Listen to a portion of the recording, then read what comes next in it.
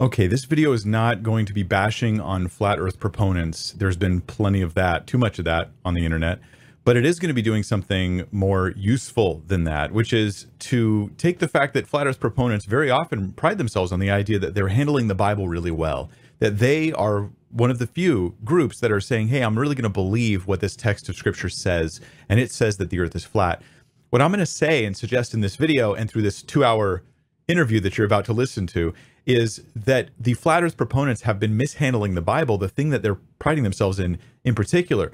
This is not something that you need some sort of advanced degree to understand. It's not based on some difficult studies of ancient history. It's only based upon taking scripture in context. Anybody with the Bible can see these things. They seem very plain to me. And after having looked up flat earth Bible verses that are presented by you, the flat earth community, to tell me that I should believe, a Bible believer, that I should believe the earth is flat.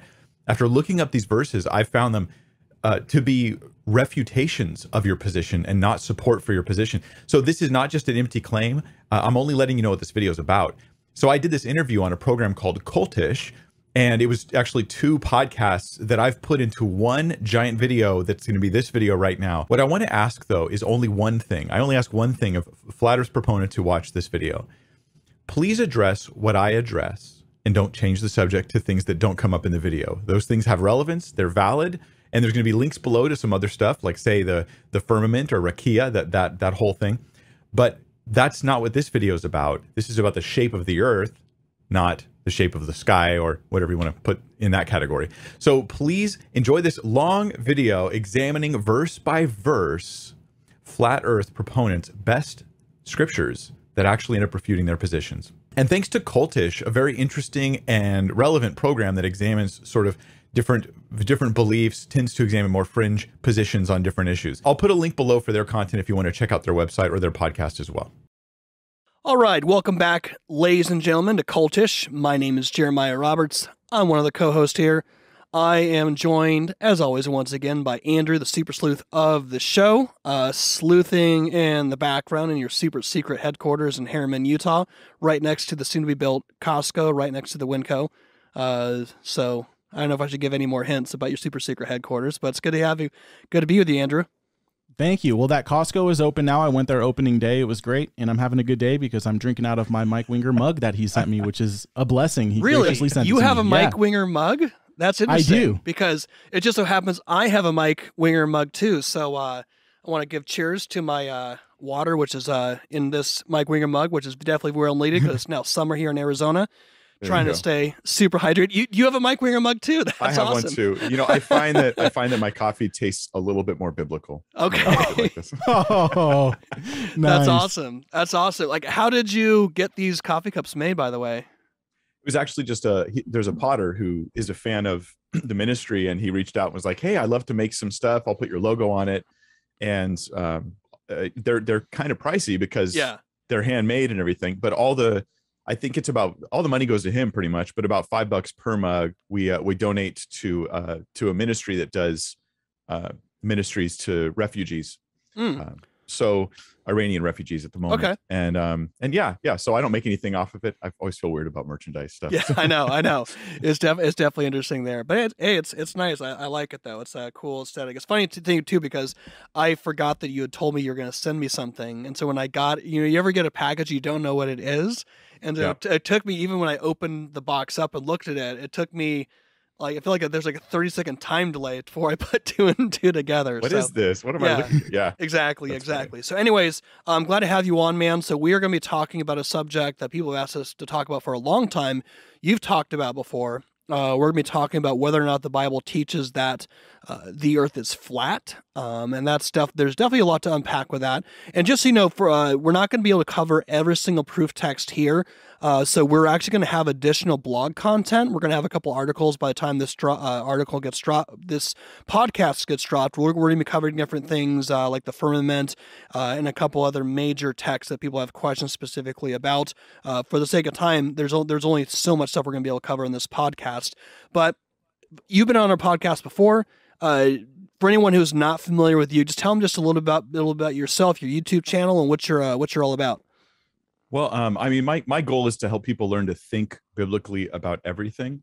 And so that has to do with basically asking questions and then pulling up scriptures in context, studying carefully through the Word of God to kind of give not only here's the answer, but rather here's how we get that answer with scripture. And so I'm trying to get people into the process of being able to test everything with how we're reading the Bible. So I'm just really convinced that the Bible is like a lot better than almost everybody thinks.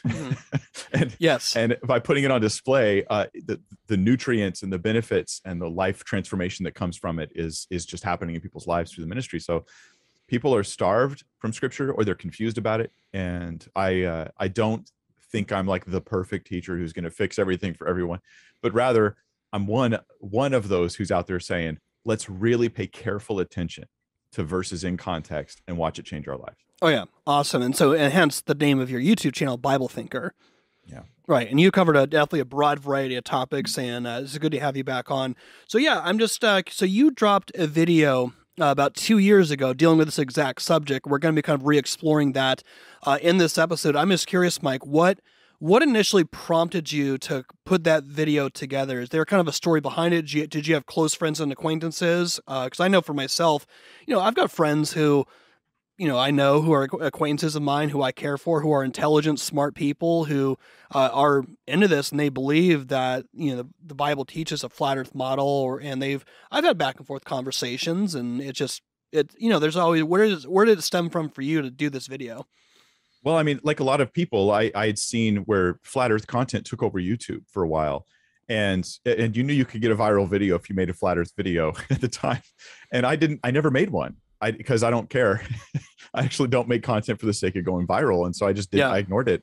But when I encountered a few people I knew personally who were really getting roped in to the flat earth stuff, primarily not because of science related discussions, but because they became convinced, at least they were starting to be convinced, that the Bible actually teaches a flat earth, that this is something that we should all be believing if we're going to trust scripture as the word of God. And when I saw that happening and I looked around and I realized every response to flat earth, content online is either mocking or it approaches the science, but nothing approached the Bible. Right. Like nothing I could find anyways really approached the Bible. And even, I don't know if you guys probably aware of this, but a lot of the audience might not know. Even scholars, like Christian scholars, will affirm that the Bible does teach a flat earth. Mm-hmm. And I think when you look at the verses in context, you're like, this is one of those areas where many scholars are utterly failing in the basics of reading scripture.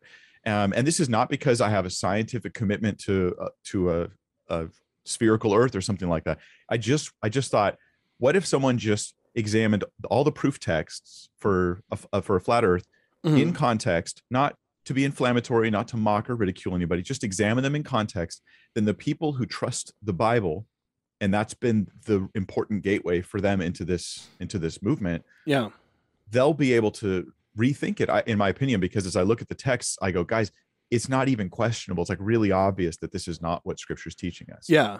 Right. And in this too, and I get, there's friends of mine, that are going to listen into this, and there's nothing I want to say in this podcast that I wouldn't say to them face to face. So, Andrew, you can jump in here as well too, but I'm not here to make fun of anyone or condescend to one. And in fact, I actually want to go as far as to actually compliment people who are passionate about that subject, because I want to at least give them credence to the fact that they care about the Bible. They care about the fact that they want it, that they believe that God's word is authoritative in that. But I think in that, which is a correct belief, I think there is, on levels we'll explore it, some of that passion is very misguided, and we'll definitely unravel into that. So we definitely want to be able to really look at this and really do what your YouTube channel entails us too, let's be Bible thinkers about this. Yeah. Andrew, is there any thoughts you want to kind of lay down as well too, as we kind of jump into this? Yeah, and I'm totally in agreement in terms of being sensitive to the people that may hold to this flat earth model.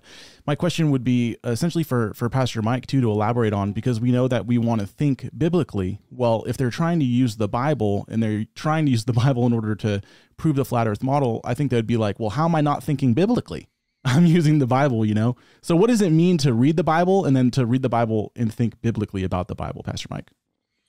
So it just comes down to really basic reading skills at this. And forgive me, I don't mean anyone with a modicum of intelligence can do, because brilliant people get this stuff wrong all the time.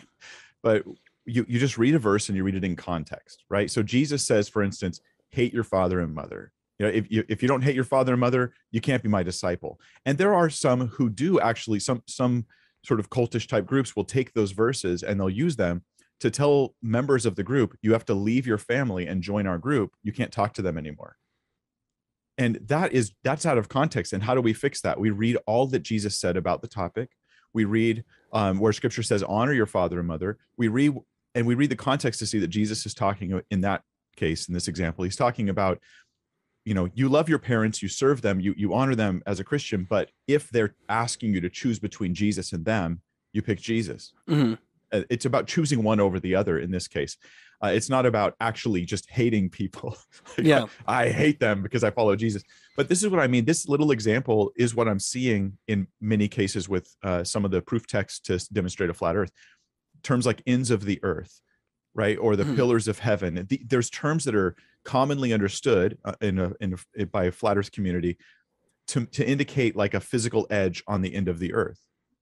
And the question we should ask is, when we read those in context, is that how the author meant it? Is that what God was saying? Is that how the original readers understood it?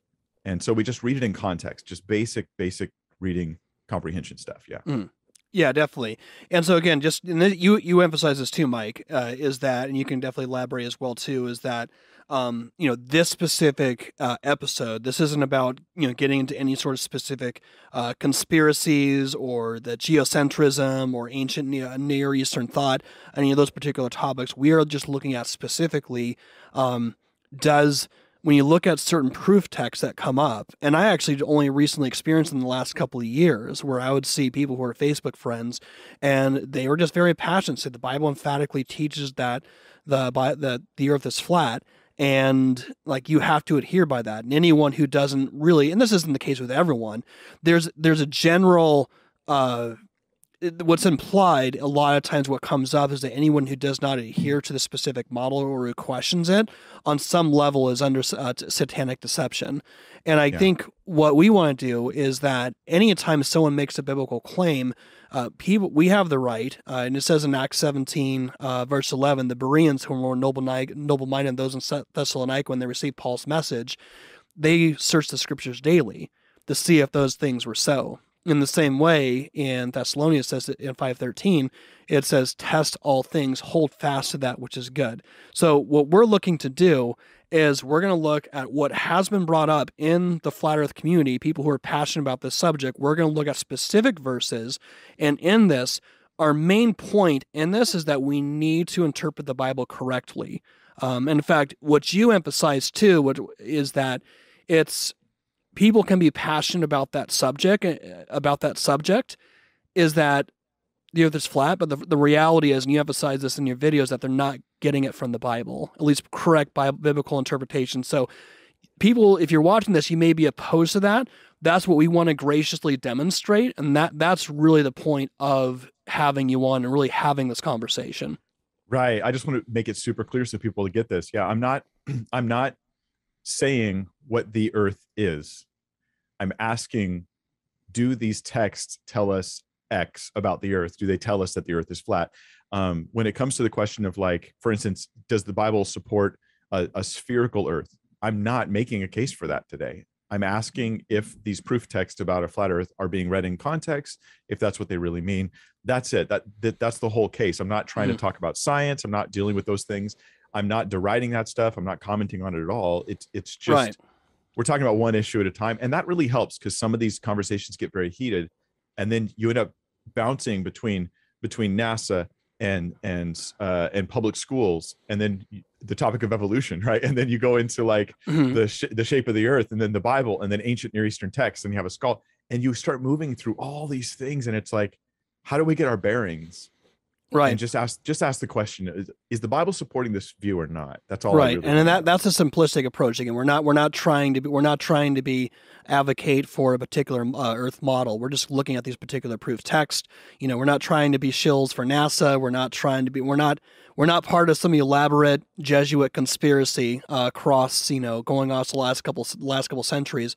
We're simply trying to look at, does the Bible actually match up with the claims that are being made, for sure? So on that note, let's go ahead and just jump into it. So let's go ahead and jump into it. So one of the things you brought up in your video is that there are texts that talk about the ends of the earth. This gets brought up, and that was one of the first things that you brought up. So tell me about when you were putting this video together. How did you see people using those specific verses? Give us some examples of how are people who are adhering to a flat earth model, how are they using those particular verses? So it's often used, what I've seen is it's often used to indicate, hey, we see the phrase ends of the earth in scripture, and therefore the earth is like it has edges, right? It's not spherical. It's not rounded with no ends. The land goes out for a while, then there's ocean, and then there's like usually they say there's an ice wall. And this is where confusion came in for me when I first started hearing flat earth stuff, because I didn't really understand what they were doing with our picture. So imagine if you have the idea of a globe and you like put your finger right inside the middle of the South Pole, and you stretched that out and you opened it up, and now you've got that Arctic ice all around this sort of circular shape, and that is like an Arctic ice wall, and beyond that there's just nothing, right? And so that's the ends of the earth. Then there's text after text after text in the New Testament, and Old Testament primarily, that says ends of the earth, and they go, well, that's what that means. It's talking about the ends of the earth. So when we look at, say, Job 28:24, that says he looks to the ends of the earth and sees everything under the heavens.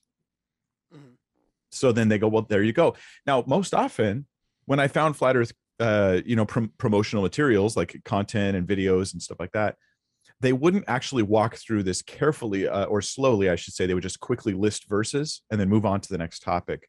But I wanted to do it more slowly and methodically. Yeah. Mm-hmm. Okay. Andrew, do you have any initial questions about that subject when it comes to the end of the earth, or what are your thoughts on that initially when you were kind of looking through this? Oh yeah, just a question. So with Job 28:24, in terms of what the context is in Job, what exactly is being communicated here? Then, instead of saying that, hey, I'm going to read this, and obviously it's teaching a flat earth model, it's saying ends of the earth, and we see that there's ends of the earth in this picture of a flat earth model. What is being communicated here in Job then? So what we have with the term ends of the earth is we have a phrase that appears several times in scripture. And one way to understand not just a word, but an actual phrase, a repeated phrase in scripture, is to look at its use in multiple places and say, hey, if I want to be consistent, I'd like to see and this is important to stress, not just a word, but a phrase. I'd like to see, how is this phrase being used? What meaning does it have? When the original readers, saw it, did they think of that sort of edge of the ice wall kind of thing? That terminates all of what we would call earth in the broadest sense.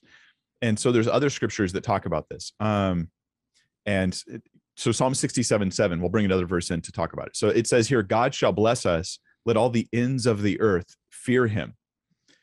Now, when I just started this research, I just, searched ends of the earth and started reading all the verses that had to do with the topic. Because again, there's no magic here. It's just reading stuff in context.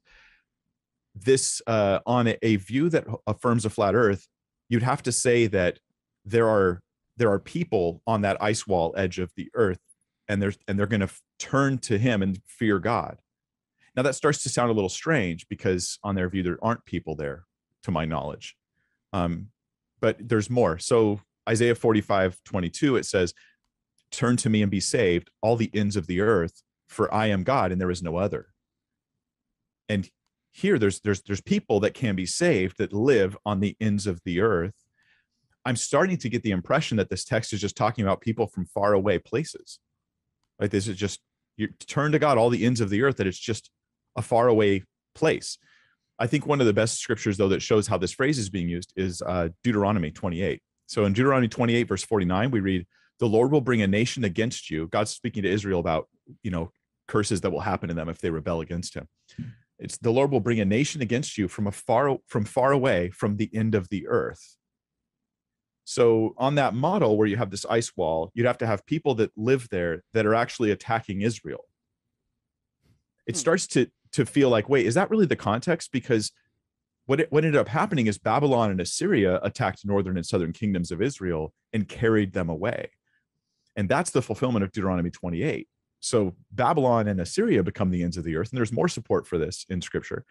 Deuteronomy 28, verse 64 says this, and the Lord will scatter you among the peoples from one end of the earth to the other.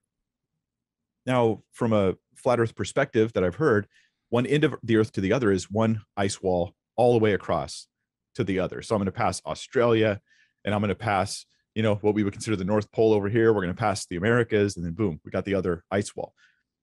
So Israel was scattered that far in the ancient times. Like, that didn't happen. What did happen was they were brought to Babylon. They were brought to Egypt. They were brought to other places that are not that far, actually. So the biblical phrase seems to be referring to Babylon. Mm-hmm. There's other scripture that and not only Babylon. I'll say it seems like it's being used in the sense of far away places. Ends of the earth is just places that are far away, because I think that most of the time the Bible's being written from the perspective of a human being who's just looking out going, yeah, that's super far. It's like Babylon's like super duper far. They're not thinking about cosmology. They're just thinking about their normal daily experiences. So there's other scripture on this. That's good, man. So pretty much what we're saying too is, like, in Job 28:24, if we're going to take the ends of the earth literal and look and bring into the text something that's actually foreign to the text, we actually need to apply that to the other scriptures that use the same phrase, ends of the earth. And if we do that, we see that you can't actually understand that scripture in context, especially with Deuteronomy 28:64, like you just mentioned. What about like Mark 13:27? Isn't that another good use of scriptures so that we can understand correctly what the ends of the earth what it means? Could you go into that? Yeah. So Mark 13:27 says, now he will send out the angels and gather his elect from the four winds, from the ends of the earth to the ends of heaven. This is a very hopeful passage for the future, I believe. I don't know if your guys' perspective on that is. Right. So this just means, I think, that all people all over the earth all over the earth are going to be people that belong to God. This is interesting because here's Jesus speaking in the first century in the middle of Israel. Sort of a subtle prophecy that Christianity will spread everywhere, will spread all over the place. It'll go much further than just the land of Israel, which is kind of like a pretty neat thing. But the biblical phrase end of the earth can't be used as a proof text here for those who support a flat earth, because it's just not a literal phrase about cosmology. This just means people all over are his. When Nehemiah was at the ends of the earth, we know he was in about 1,035 miles from Jerusalem in Susa, right? Right. And so he's taught, and we know this. Let me read to you. We skipped this verse, but I'll share it real quick. Nehemiah 1:8. Nehemiah says, remember the word that you commanded your servant Moses, saying, if you are unfaithful, I will scatter you among the peoples. But if you return and keep my commandments and do them, though your outcasts are in the uttermost parts of heaven. That's an interesting phrase, uttermost parts of heaven. You would think uttermost parts of heaven, if on a flat earth model, is that ice wall, is right there near the ice wall. And he says, from there I will gather them and bring them to the place I have chosen to make my name dwell there. Nehemiah is speaking about the fulfillment of the Deuteronomy 28 curse into the earth. And he's about 1,000 miles from Jerusalem. They knew there was land far beyond Babylon. Right. They didn't think it was a literal edge. They just thought it meant really far from where you are. Yeah, and I think the fact too, Mike, is that, we mentioned like Mark 13, so you and I will probably differ in certain particular areas in eschatology. I'm sure you've covered that too on Bible Thinker as well too. But I think one of the things we can agree on is that there is an importance, biblical languages are important, and there are many a times where there is specific geographical language used, but not necessarily meaning geography. For example, in Acts 17:6, this would be one example people need to think about. You mentioned the ends of the earth. Here's something to think about. And this is talking about, the New Testament church.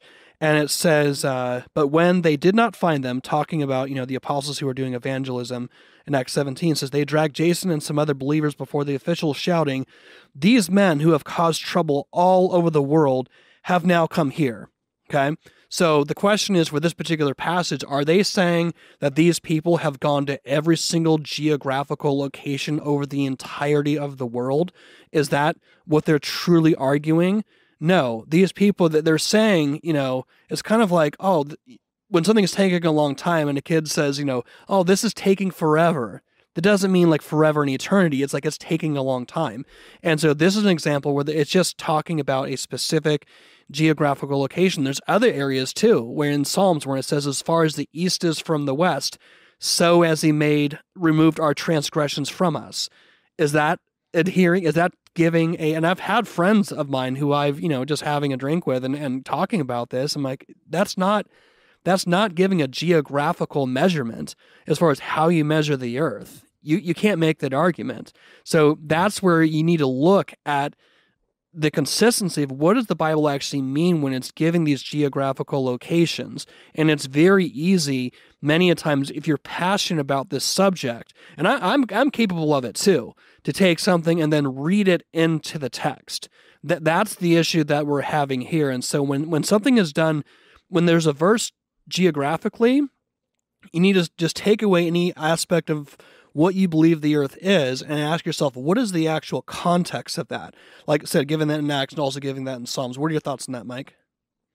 I agree. We want to put yourself into the mind of the original readers of the text. Right. How many of them are thinking, all over the world means that's a cosmological description of, it's like they're just not thinking of it. And I don't know that they were answering the question, any more than we would answer those questions if we weren't raised with those answers being inputted into us at a fairly young age. Like you would just look out and you think, yeah, from the ends of the earth, okay, it's way over there. Another one, like say, is Psalm 19:6 that says that the sun rises from one end of the heavens and its circuit is to the end of them. Mm-hmm. And there's nothing hidden from its heat. Okay, now if I take this from a flat earth perspective, I don't actually think on any flat earth model I've seen that the sun actually reaches the end of any of the heavens, because they consider the end of the heavens where it's connecting with the earth on this sort of dome, ice wall connection point. And this is saying that it reaches the end of the heavens. And you could say, well, this supports the globe thing. And I'm like, well, or you're just an earlier, pre-scientific person looking around going, well, the sun comes up and then it goes down and it comes up. And all you're doing is describing how it looks. Mm-hmm. And that's what I think we're actually getting in the text. Gotcha. Definitely. Andrew, do you have any thoughts on that before you kind of jump on to the next subject? No, it's like poetic language, right? It's like trying to take things that are poetic and making them literal. I mean, you have the situation when you're talking to some LDS people in terms of God having a body of flesh and bone. They'll go to texts where saying the hands of God this or the hands of the feet of God there. But I mean, if you're consistent in that type of biblical interpretation, you can go to Psalm 91:4, right? And it says, he will cover you with his pinions and under his wings you will find refuge. His faithfulness is a shield and a buckler. Mm-hmm. How are you going to interpret that text? Does God have feathers? Does he have wings? No, people are speaking poetically. We need to read the Bible in context for what it's saying, specifically and especially in Job, one of the most beautifully poetic descriptions of God's sovereignty that we have in all text of Scripture. Like we've got to think biblically about those things, right? Mm-hmm. Right. Amen to that, man. I think that what we don't want to do is say things are poetry that aren't. But it would be an equal mistake to say things are not poetry when they are. So we have to let it be what it is and take it that way. Yeah. Yeah, exactly. So speaking of Job, this is something that you brought up in your original video too. Maybe you can expand on it too, Mike, is that one of the things that a proof text that comes up is, does the book of Job describe specifically the nature of the earth? So maybe you could do is give some examples of how this is used as specifically Job chapter 38, verse 14. I'll go ahead and read it. It says, it is turned as clay to the seal, and they stand as a garment. Word turned into, so that's the context. So maybe if you could just elaborate on that. But also, I think, again, it's very easy in this conversation to jump to a conclusion and talk about a specific verse. Also, if you want to maybe expand to it, maybe explain to people too, like what is the whole context of the book of Job? I think when you actually understand the purpose of a book, then you'll get a better understanding of how to understand when something is mentioned as far as, the earth, as far as when anything is mentioned as far as any sort of cosmology goes. Yeah. Well, let me share some thoughts and then get your guys' responses to those things. Sure. But so one of the real proponents who really has pushed forward flat earth views has been a guy named Dean Odell. And Dean Odell, I'll quote him now. Here's what he says.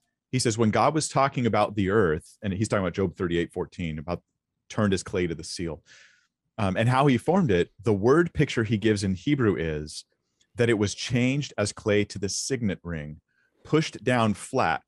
And when that happens, it causes an upturned edge. It causes a border around it. Now you look at any seal, there's going to be a border around it. That pressed down piece of wax or clay or whatever it is. Now, that's a quote from him from one of his popular videos that that promotes these views. So Dean Odell's claims are interesting, and he kind of puts this stuff out. A lot of these Dean Odell, Rob Skiba, they've put these things out like they're on a journey, and they're like, and then I found this thing, and it was amazing, and I couldn't believe it. And so they present it like that. But often they're presenting things as if they're discovering these new things. It's a little misleading, to be honest with you guys.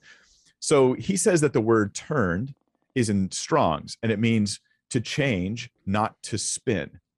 Okay, so apparently some people are using this, that the earth is turned as clay, to say that the earth is a spinning globe.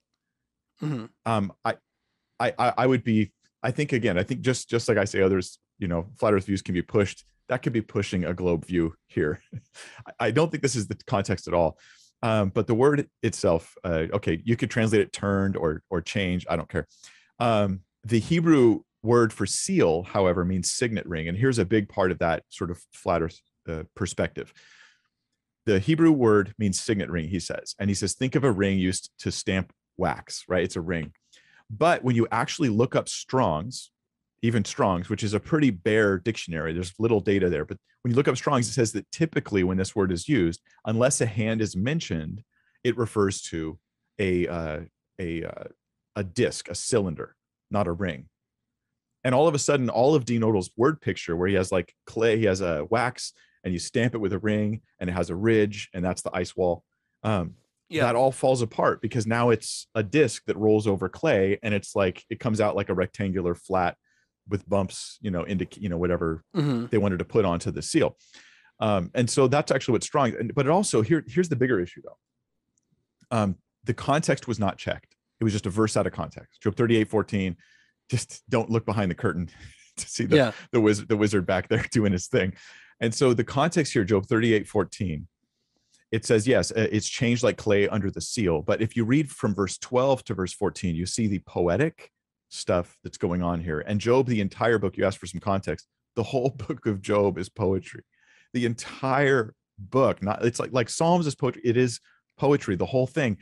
And not to say it's not teaching true things, real things, but yeah, it's poetry. A lot of it has to do with God's sovereignty and his right to do what he pleases, and the rightness of us to trust him no matter what is happening in our lives. And I think that this is something we can agree on. And I'm going to sound like a Calvinist, and I'm okay with that. Yeah, that's the elephant in the room that people always like message about. Like, hasn't he had back and forth with James White? I'm like, yeah, we know that. So, yeah. But this, yeah.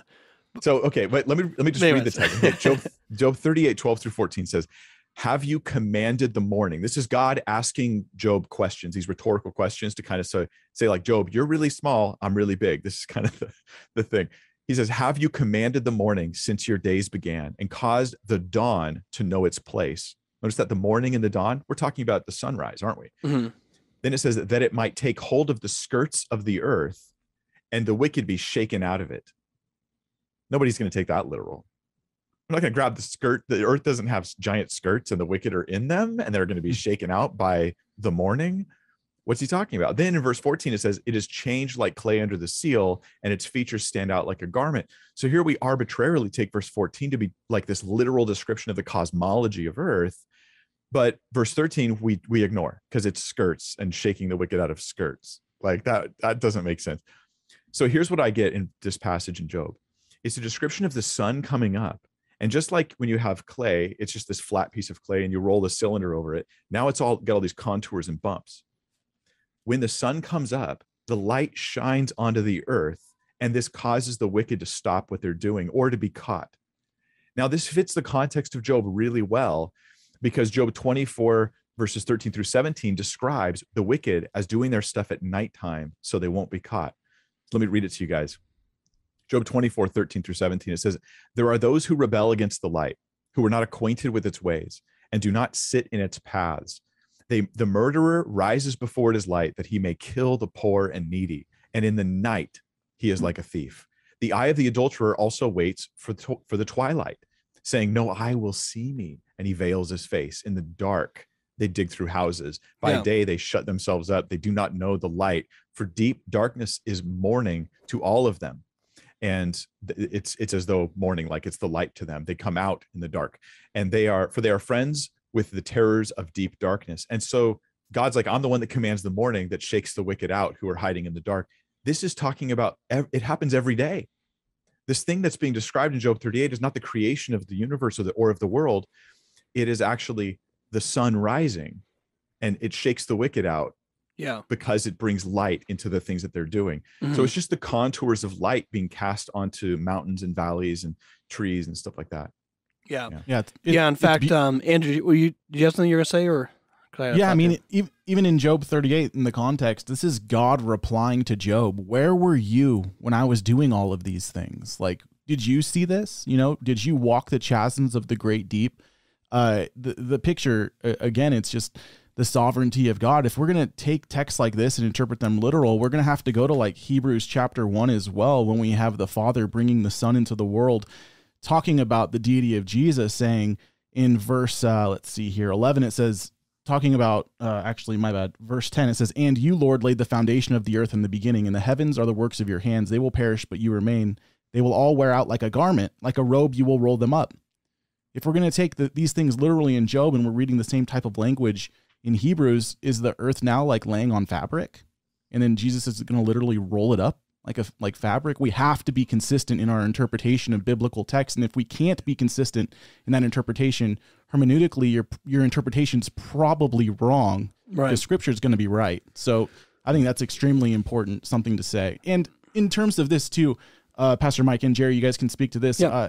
Some of my worries when I was watching some of the videos by it's Dean Odell, right? I believe. Yeah. Well, before he starts giving these types of revelations, he says like the Holy Spirit showed me, right? The Holy Spirit led me to these things. Yeah. And this is a big deal to me, because if someone's coming to know who Christ is through the flat earth model, well, what about the gospel?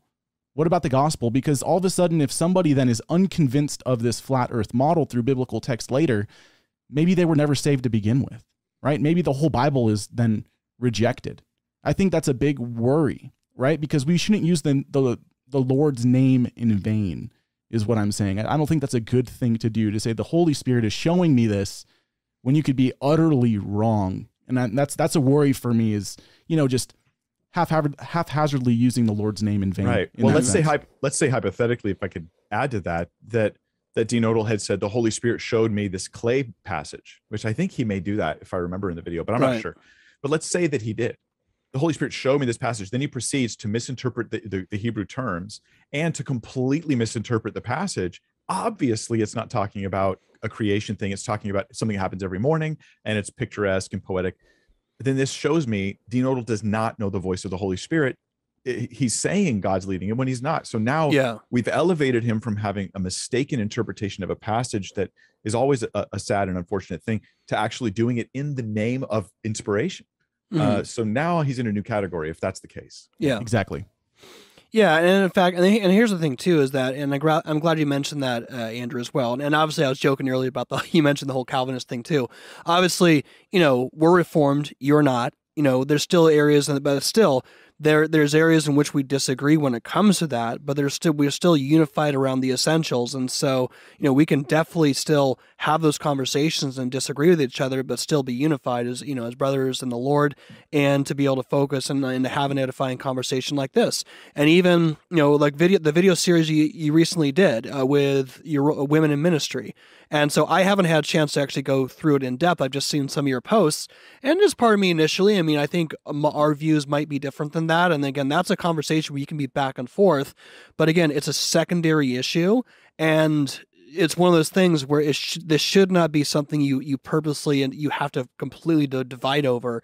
I think my concern when you kind of look into this whole discussion, and even why it's kind of on our platform, is because, well, I think a lot of times, and this isn't indicative of everyone, this whole conversation about what the model of the earth is it starts to become very white hat and black hat. Like, we have the complete truth that it's this specific model, and anyone who holds to a heliocentric model or anything else on some level, they're under spiritual deception. And to actually test what we're doing, we're taking a look at these verses, which biblically we have the warrant to do. It's almost like you're questioning the very revelation of God. And that's kind of the concern that I have. And so honestly, what we want to just encourage anyone listening in is that you want to just look at these verses and say, can you make a case for your belief of the model? Can you typically make a case for that? And when it comes to Job 38, what you see is things that are real and tangible that God is talking about, but there's also like a lot of poetic language. So, the point of Job 38 is to talk about God's sovereignty and him being able to, and God's wisdom versus Job. It's not there to give you a specific cosmological model. It's there to talk about the superiority and the supremacy of God and who he is and how he created the world. And that's really the purpose of creation as well too, is to declare the glory of God and to proclaim the work of his hands. And I think a lot of times if you start getting into these intricacies, you start losing track of what biblical cosmology, the purpose of it is to begin with. Just good thoughts. I think that my summary would be the stakes are so high for some people who think this issue gets elevated and elevated and elevated, where it was like I'm not actually that worried theologically in a person's life if they think the earth is flat. I don't really care that much. Right. I'm worried when it becomes a pillar of Christian faith, because it's not, biblically speaking, it's just not. And so where did this pillar come from, and how is it going to affect other things? Like you're saying, the whole looking at people as being under spiritual deception. They're like under the God of this world just blinded their eyes. They're like, well, that's usually terminology we use for someone who rejects the gospel, not someone who has a different cosmological perspective than you. Yeah. Yeah. So Mike, I appreciate you bringing those points, and this has been a great conversation so far. And I almost forgot at the beginning, we have a couple of sponsors too of Cultish that makes our podcast a possibility. So just real quickly, this podcast is brought to you by Forged Beard Company. If you go to forgedbeardco.com/cultish, you can get some goodies for your beard, whether it's beard oils, beard washes, all the goodness and intricacies you need for your beard. Go to forgedbeardco.com/cultish, and you will get all the goodies, and then a good portion of that will go towards this ministry. Also, a program like Cultish cannot continue without your support. So if you want to support Cultish, you can go to thecultishshow.com. You can go to the donate tab. You can donate one time or monthly. And also make sure you go to apologiastudios.com and you can become an all-access member if you want to support the studio, which makes Cultish a possibility. You can definitely get some great content, so definitely check that out. Also, make sure you go to shopcultish.com. We've got a merch store, so if you want to get some Cultish goodies, you can definitely check that out as well. All right, so back to the podcast, and I appreciate you taking the time to talk to us today, Mike.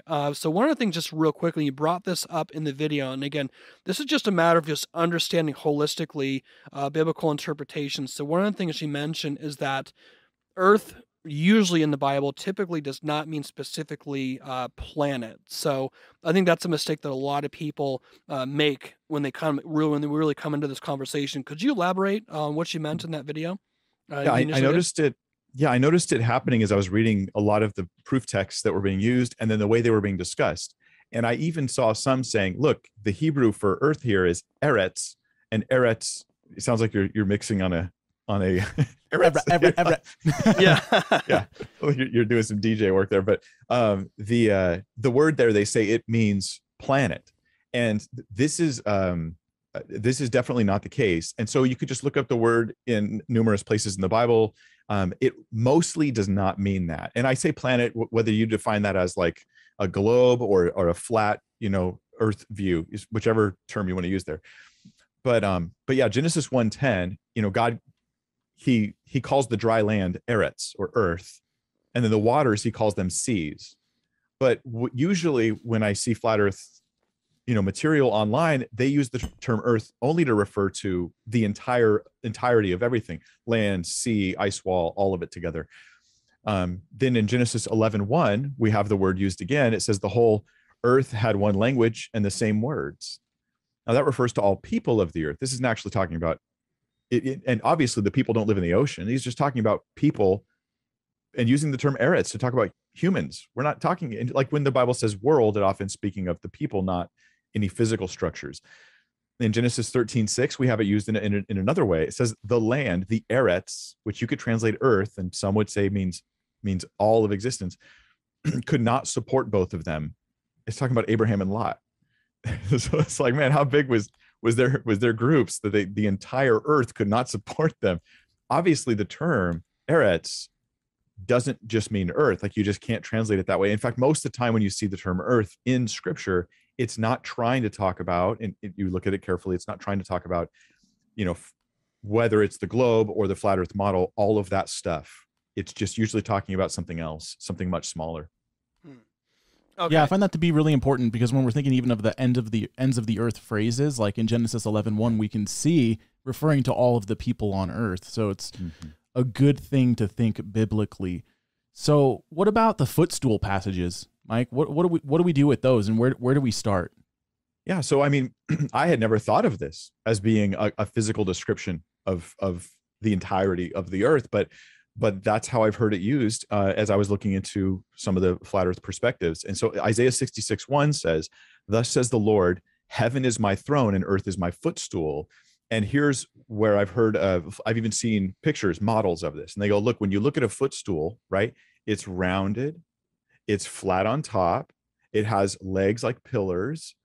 It's describing the cosmology of the earth here. And then I'm like going, like, I mean, as a guy, I mean, most of the audience already knows that this is like, wait a minute, what? So let me push back for those who don't, already see some issues with this. Footstools, yet they're round and they're on pillars and they're flat on top. Is that what we're getting from the text of scripture? There's several pushbacks we can have. One of them would be that heaven is his throne. Does that mean that we're getting the physical shape of heaven? But they would describe heaven as having a dome shape. So how is heaven his throne? Earth is his footstool. Does that mean he puts his feet on earth? And in heaven, he is mostly taken up just by him sitting? Is that what he's saying? Or is he saying, I rule in heaven and earth is beneath me? I'm Lord of heaven and earth is beneath me. It's a poetic discussion of God's power and sovereignty. Isaiah, here's if we use the same interpretive method to call this like cosmological descriptions of literal things, it's the issue you brought up earlier, Andrew, right? Where God, you can make a case that God has physical body parts and they're very strangely sized. So Isaiah 40:12 says that it talks about measuring the heavens and that God measured the heavens by the span of his hand. So how big is his hand now? His hand would have to be from one ice wall to the other, right? The end, that measure the heavens. But then the earth is his footstool, so his feet are a lot smaller than that. Because I can't put my feet on a footstool that's only the size of my hand very easily. Right. And then heaven's his throne. So his throne is about as big as his hand span. So he's got this giant hand. He's got little feet, corresponding to the size of his hand. And he's on a throne that's about the size of his footstool as well. It's a little strange. 1 Kings 8:27 says this, "But will God indeed dwell on earth? Behold, heaven and the highest heaven cannot contain you. How much less this house that I've built." Solomon here built the temple, and he's like, hey, you couldn't fit here. Heaven couldn't contain you. But wait, if we read Isaiah 66:1 as a literal description of the earth as a footstool and heaven as his throne, then heaven does contain you. I mean, who sits on a chair that doesn't contain them unless they are massively obese? It just doesn't, it's not how it works. So what we're getting here is that when the Bible speaks poetically here, yeah, heaven's your throne, earth's your footstool. But when it speaks about God's actual transcendence, right, that's where he says, hey, yeah, your presence will be here, but you couldn't be limited by anything in creation. You're above and beyond it all. And so that's the transcendence of God. So these footstool verses, I think, fail because they don't, number one, they don't deal with the everything evenly. Heaven's not a throne now, but earth is a footstool, literally. And they don't deal consistently with scripture, which says things like God doesn't fit on heaven or his hand span is the size of the earth. It's kind of weird.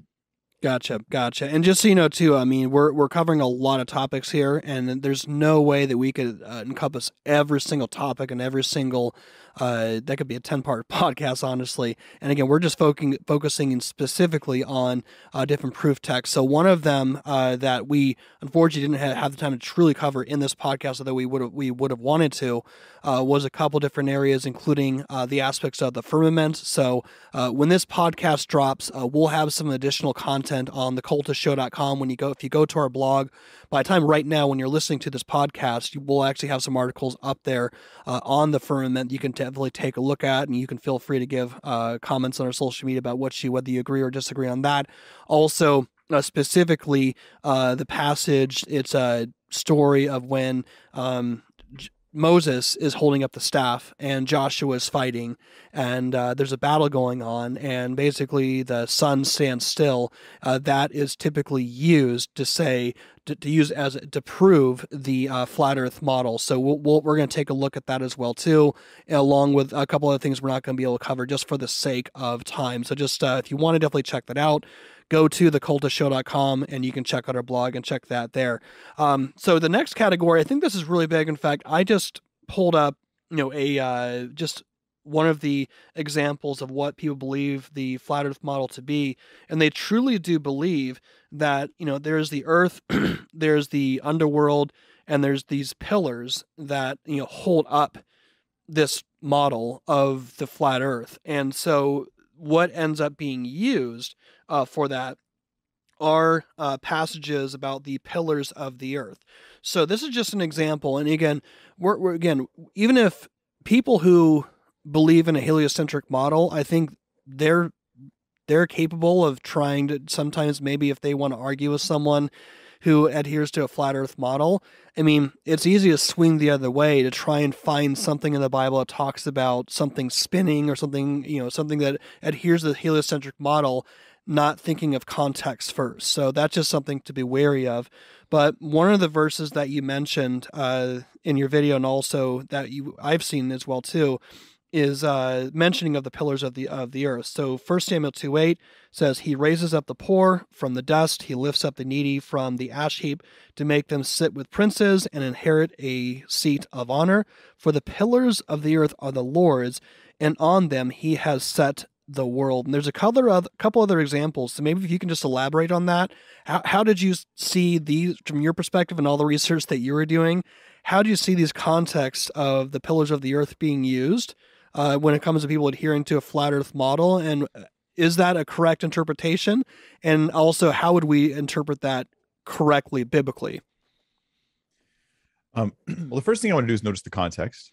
And I noticed that because you might say, here's one verse. How did these two ideas relate to each other? They're obviously related because the second sentence starts with the word for, right? For the pillars of the earth are the Lord's. Like, well, how does that relate to this? He raises up the poor from the dust. He lifts up the needy from the ash heap to make them sit with princes and inherit a seat of honor.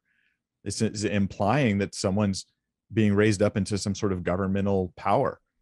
And then the response is, for the pillars of the earth are the Lord's.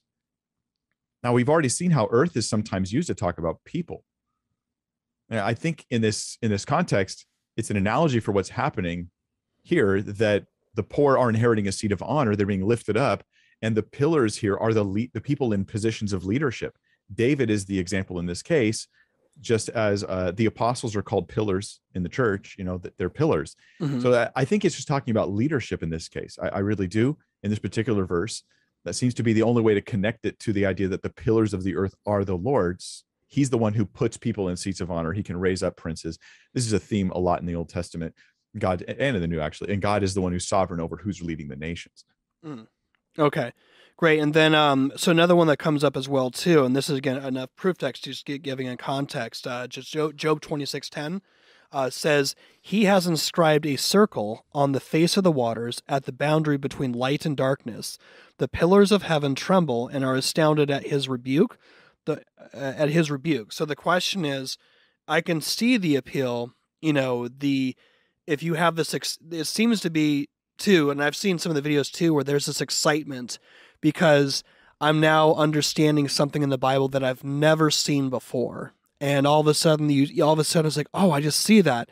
And now this is describing, this particular model, and it goes against everything I've ever been taught. And all of a sudden there's this new unveiling. And I think a lot of times through that excitement, there tends to be a little bit of I don't know, like emotional beer goggles of sorts, where you're not necessarily looking at the entirety of the context. So for anyone who would, if someone would look at you being a flat earther and they bring this up, like we mentioned Job earlier, like how would you respond to this? Or maybe explain how do you think they're interpreting it? Like what's the mindset of someone like this who adheres to a flat earth model when they read Job 26:10? Like maybe take us into that world. How would you think that they're looking at this passage? Well, they're immediately thinking that it's fairly literal, and it's describing the entirety of all that you could call Earth in the broadest sense, right? So land, water, ice wall, edges. It's describing everything. So it says he inscribed a circle on the face of the waters. They're talking about the boundary between light and darkness. That is seen as the edge, on the outer edge of the entire flat earth. The pillars of heaven are seen as literal pillars, that there are actual pillars. Now, they might be mountains, but they're mountains that actually get contact with like a solid dome that is over our heads, right on the very edges of things. So there are these pillars of heaven. I think that context really matters, though. In Job, I think that Job is incredibly poetic. I know that sounds like a dodge to people, because I see some people do that. Well, the Bible's being poetic there. And I'm like, come on, man. Like sometimes it's not, it's just telling you stuff.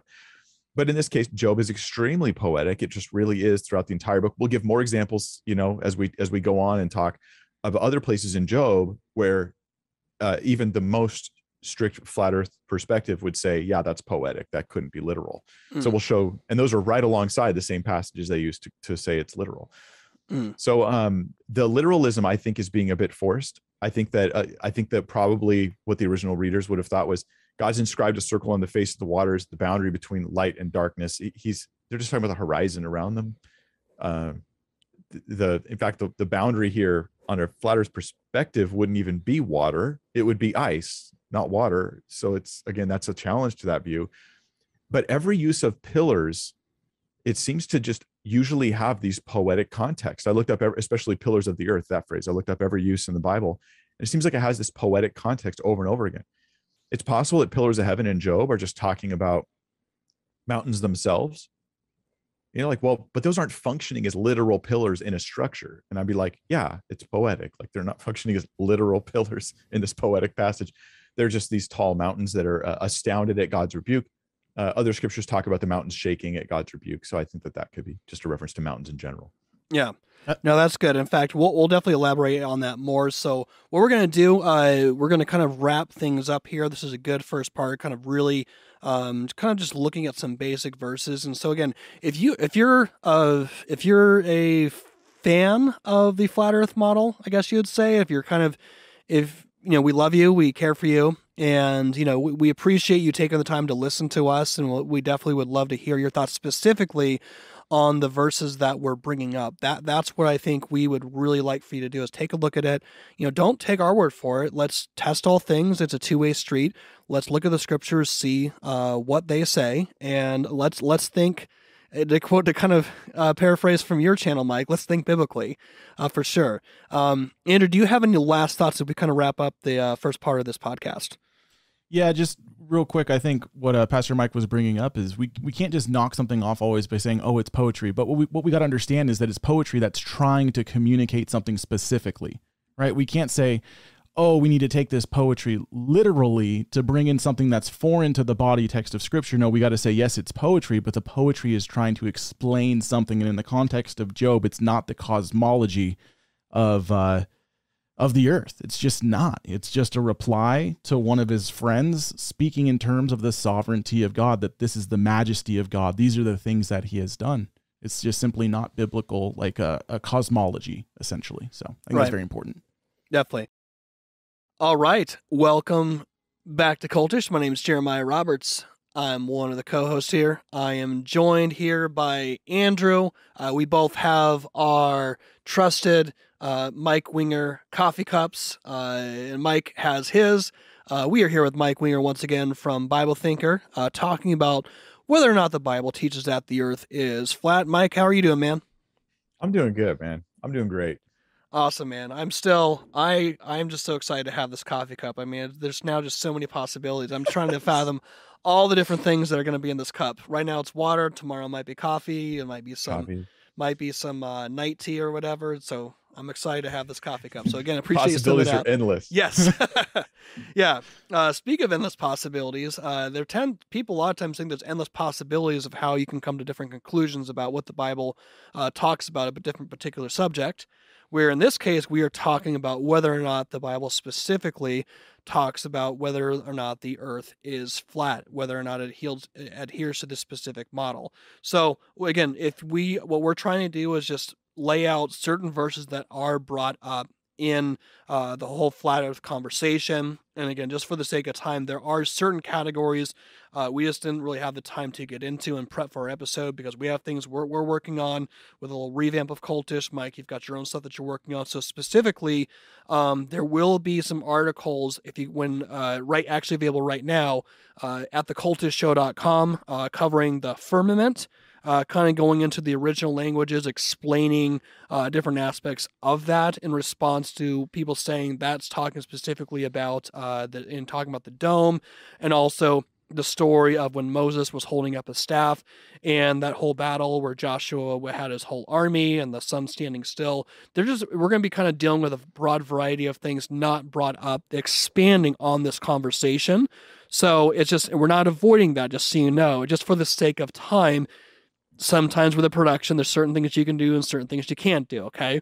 If you don't understand that, start your own podcast and see how that goes, or your own YouTube channel. So, Mike, so anyone jumping in, this is definitely part 2. Just tell them again real quickly about what you're all about and where they can find you if they want to see your other content.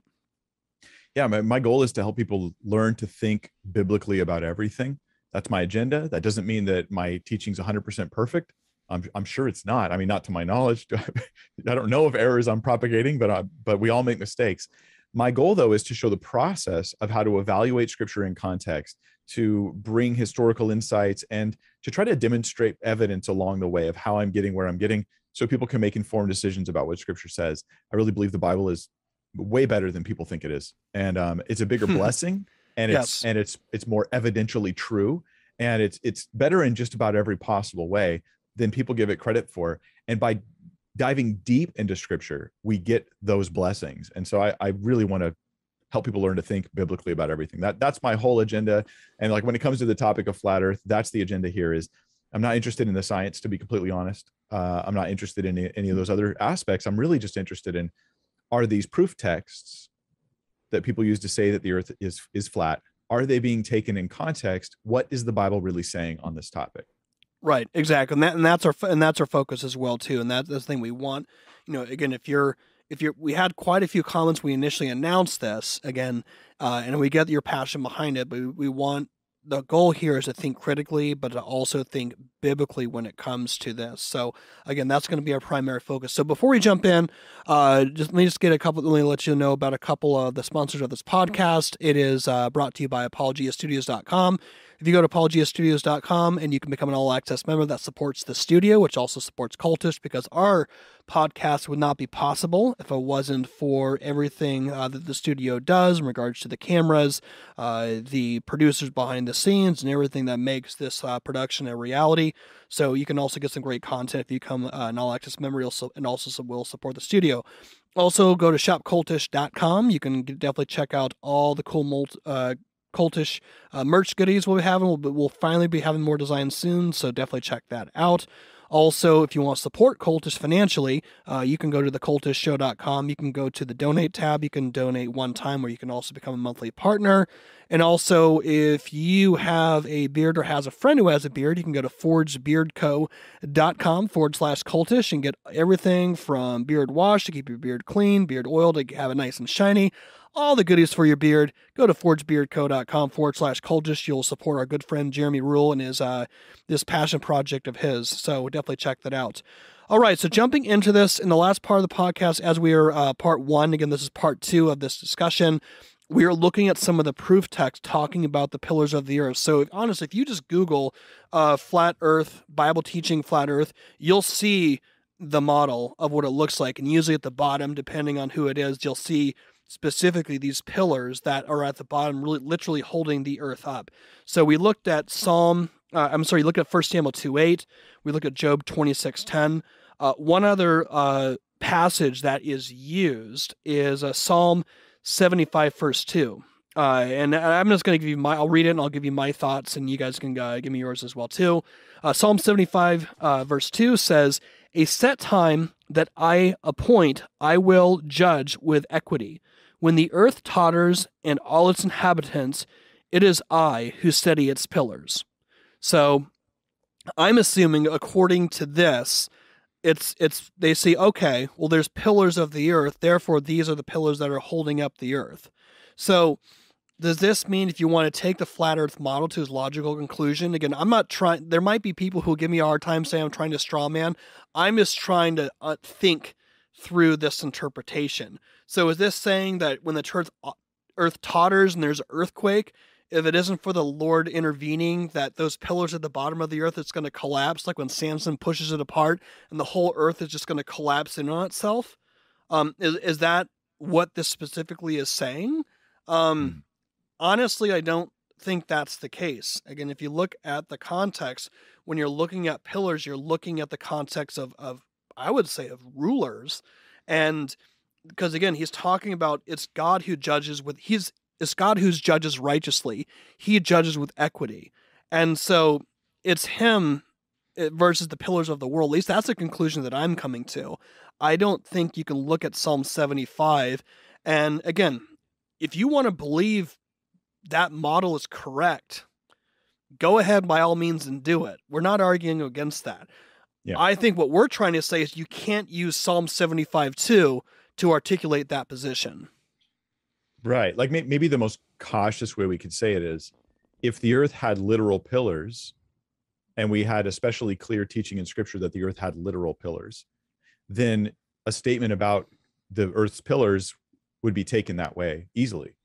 But when your proof text, when the text you're getting to prove that the earth has literal pillars is coming from Psalms, I mean, it is poetry. This is intended to be poetry. There's tons and tons of poetic imagery in Psalms. Just imagine reading through Psalms and taking everything totally literally. It's gonna, he shall be like a tree planted by streams of water. Where's the water? I'm going to turn into a tree, apparently, or it just ends up being the wicked are like chaff. The wind blows away. Well, there's a lot of symbolism and poetry throughout Psalms. So this doesn't seem like a good proof text. He says, he's going to judge, and then there's going to be this tottering of the earth and its inhabitants, and God's going to hold steady its pillars. This might be that God is preserving through judgment those who are in the right, those who are righteous. And that could be the holding steady of the pillars, because that's at least fits the context of Psalm 75. The whole Psalm does seem like it's not talking about like a cosmological descriptions of things. I agree with you. It seems to be talking about leaders or at least important individuals that God's singling out. Right. But even if you look in, and I just pulled up Psalm 75 here and praise God for technology, on my iPhone. So Psalm 75, if you just go down a little bit, and here's another example where you see some sort of measurement language being used. And the question is, how do we even interpret that? So later on in Psalm 75 verse 6, just a couple verses down, says, for not from the east or from the west, and not from the wilderness comes lifting up, but it is God who executes judgment, putting down one and lifting up another. So what the emphasis on, it's about righteous judgment versus unrighteous judgment. So the question is, if you're going to be taking things literally, so can you say that are they giving an actual geographical measurement in this passage? For it is not from the east or from the west. So it's saying you have to make a measurement specifically in the eastern direction or the western direction. That's not the point of what this is talking about. This is talking specifically about just the general known, like everywhere. Don't look anywhere, don't look here, don't look there, but look to the Lord. Like that's what it's articulating. What are your thoughts on that? Yeah. I think that that's great. And I also think, putting one down and lifting others up, we're talking about the tottering of some and the holding up of others. The symbolism seems to be about people, not geography. But also keep reading verse 8. We shouldn't obviously take this literal. For in the hand of the Lord, there's a cup with foaming wine, well mixed, and he pours out from it, and all the wicked of the earth shall drain it down to the dregs. So God has a cup, and everybody's going to drink out of the one cup if they're wicked. If you read on, verse 10 says, all the horns of the wicked will be cut off. Wait, so wicked people actually have horns?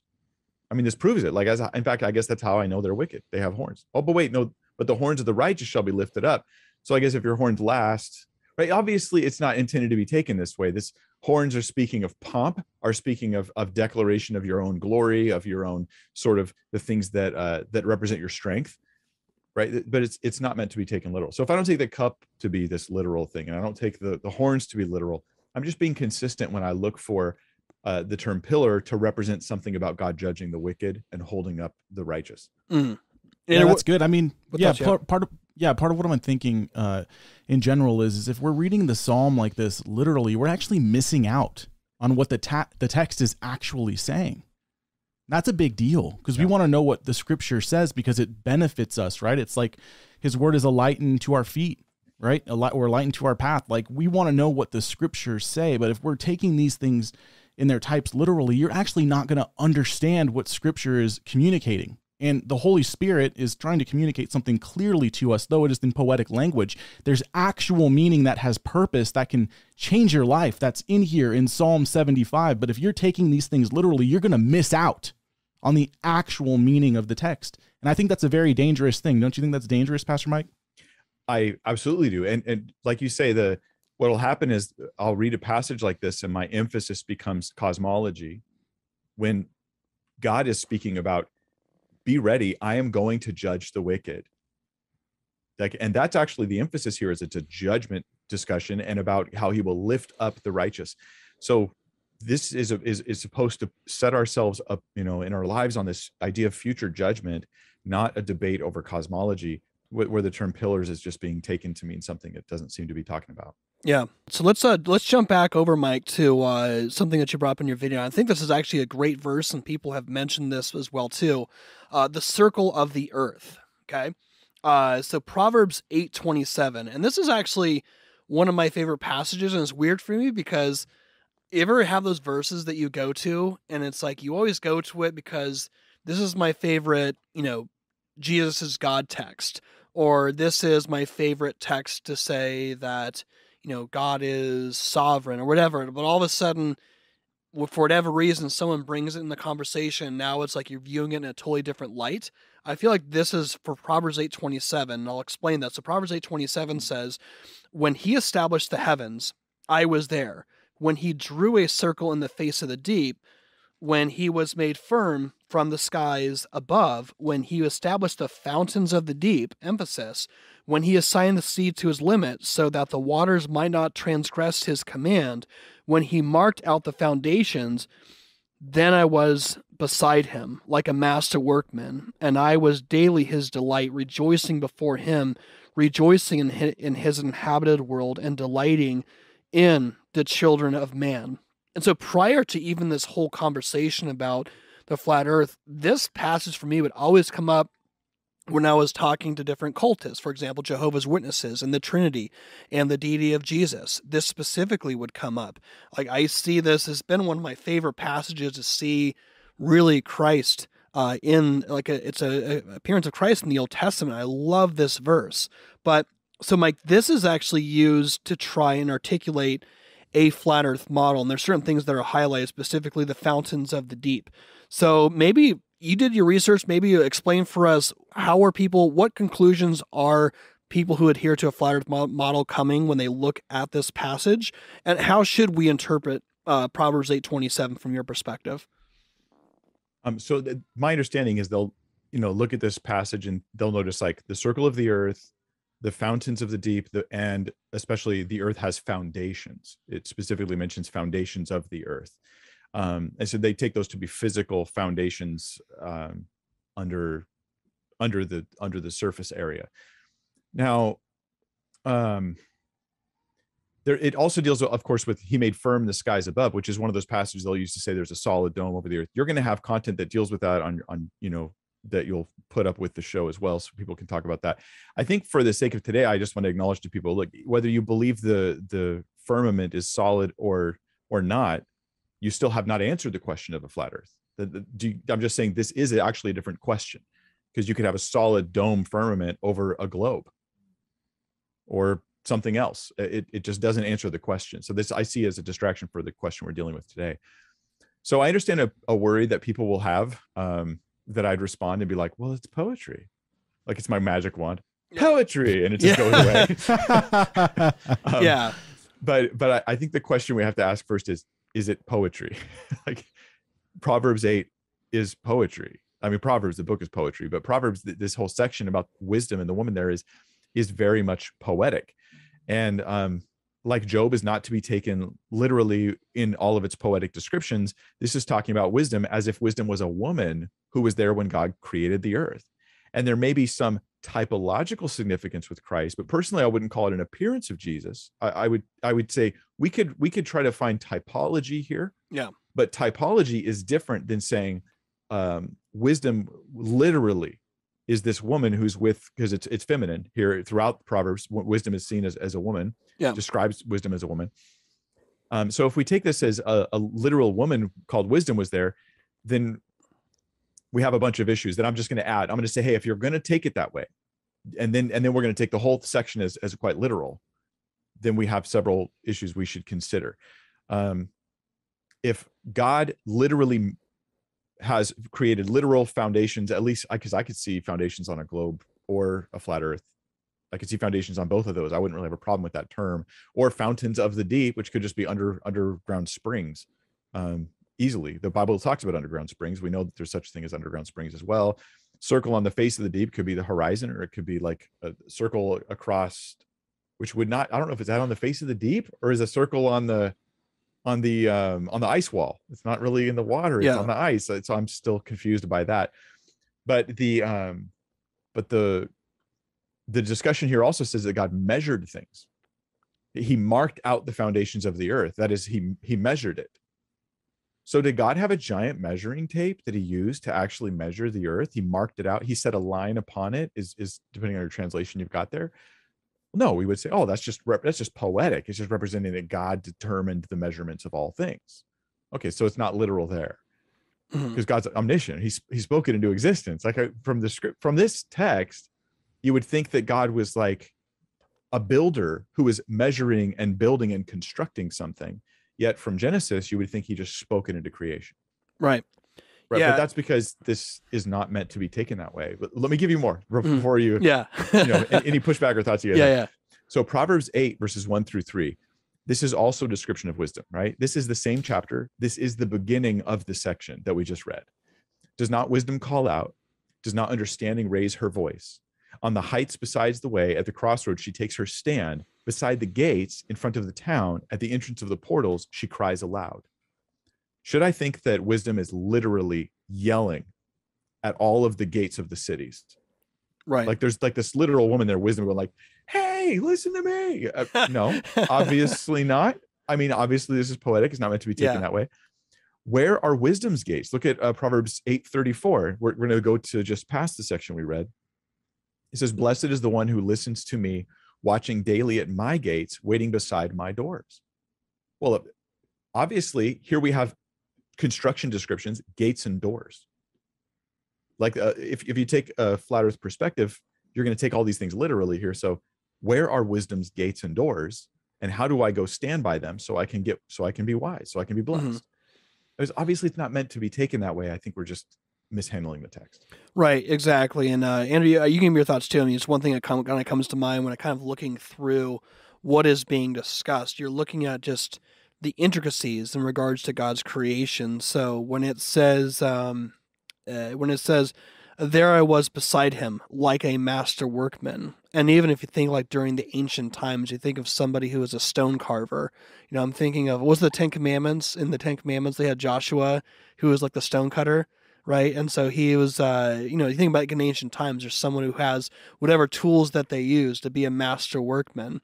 On any level, when Christ when the world was being created, like the context of this, does this mean that there were these particular ancient tools that were used to like form the earth together? Like, no, it's talking like there's out like a master workman. It's correlating with somebody that's like, it's helping them understand in their native tongue, like what that passage is saying. So that's a case where I think you can't take it literally. So, one thing that also like sticks out to me, and again, this is also an example you mentioned, like in Job, where you need to think about it. And again, it's not just a cop out or caveat.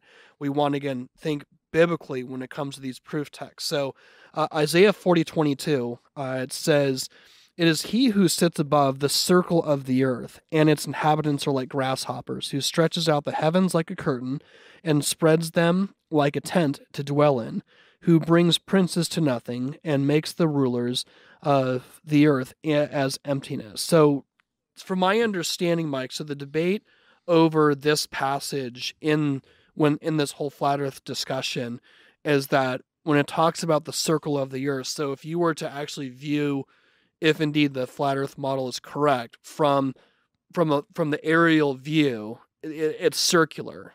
That's the understanding. And then the bottom, we mentioned earlier, those are the pillars that hold it up.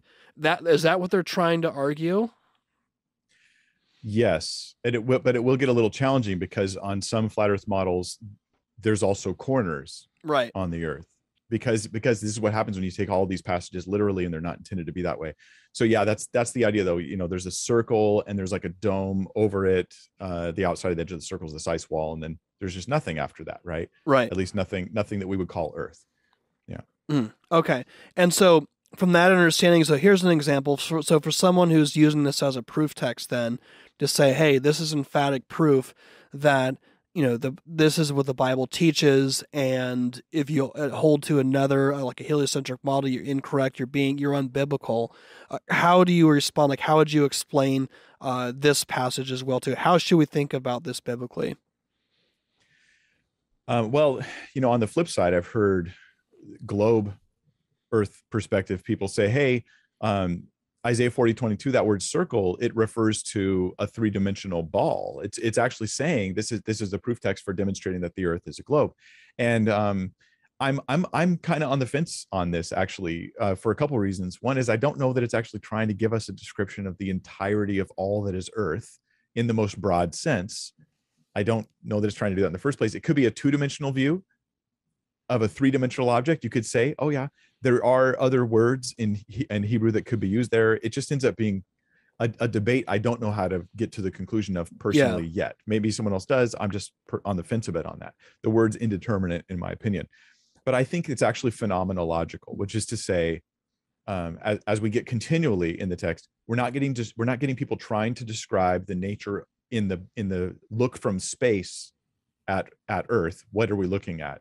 We're rather getting people who are describing from an earthly perspective as they look around what they see. So it's the phenomena that they're observing. This is why it discusses things the way it does. So what would the circle of the earth be? I think it's just when you stand up and you have an open field around you and not a city full of buildings. If you stand up, you look around and you see a circle. It's a horizon that's around you. And God sits above the circle of the earth. He's sovereign. He's exalted above all that you see. Does it mean to tell us that at the edge of what you see all around you, that's the edge of everything? I don't think it's meaning to comment on this at all. It's just saying, here's the horizon. Wherever you look, God is sovereign. For the person who takes the flat earth perspective and they take this to mean flat disk, there's a challenge for them. And I'll present this to us. I think this is something that they'd really have to be challenged on. Right. If they take the word circle and they go, well, in the Hebrew, this means a flat disk. It's telling us the shape of the earth in the broadest sense.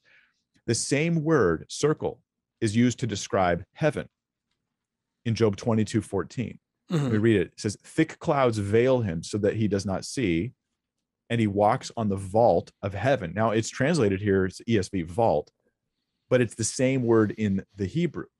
But every flat earth person I've ever seen thinks that heavens, we're talking about a dome. And so here they think this circle word must be a dome. But then later in Isaiah, they're going to use it to mean it has to be a flat disk because of the nature of the word. So this is just not how we can't be logically consistent. What we should do is say this word has a variety of meanings. It could go either way. I don't know. I think it's just talking about the horizon. Gotcha. You know? Gotcha. Andrew, do you have any thoughts on this? What are your thoughts so far? It just blows my mind how amazing God has constructed his word into the fact where if people are trying to put an outside standard into his word to interpret it, that the word itself will typically refute the standard when you're just doing a deeper exegesis or having a correct hermeneutic with your approach to scripture. Typically, other places in the Bible will show you, God will correct you by showing you these things that you're not being logically consistent. And I think that's a great thing to have. I mean, God's word just blows my mind. It's just amazing. Okay, yeah, I definitely would agree for sure. And so I think that's again, we'll have some more additional content on this. But again, what you do, the point in being and bringing up these particular areas is that regardless of whether it's flat Earth, regardless if it's anything that's brought up, when someone is trying to give proof text to prove their point, it's important to look at the context. So again, I think ultimately, at least my personal opinion is that I don't think the Bible adheres towards a globe model or any particular model. I think the Bible ultimately, a lot of that is used as a catalyst to declare the glory of God as him being the sovereign over all creation, and creation emphatically declares his glory. And I think ultimately the Bible gives us the preconditions of intelligibility to think scientifically and to kind of understand the true world around us. And so that's really my personal conclusion when it comes to all this.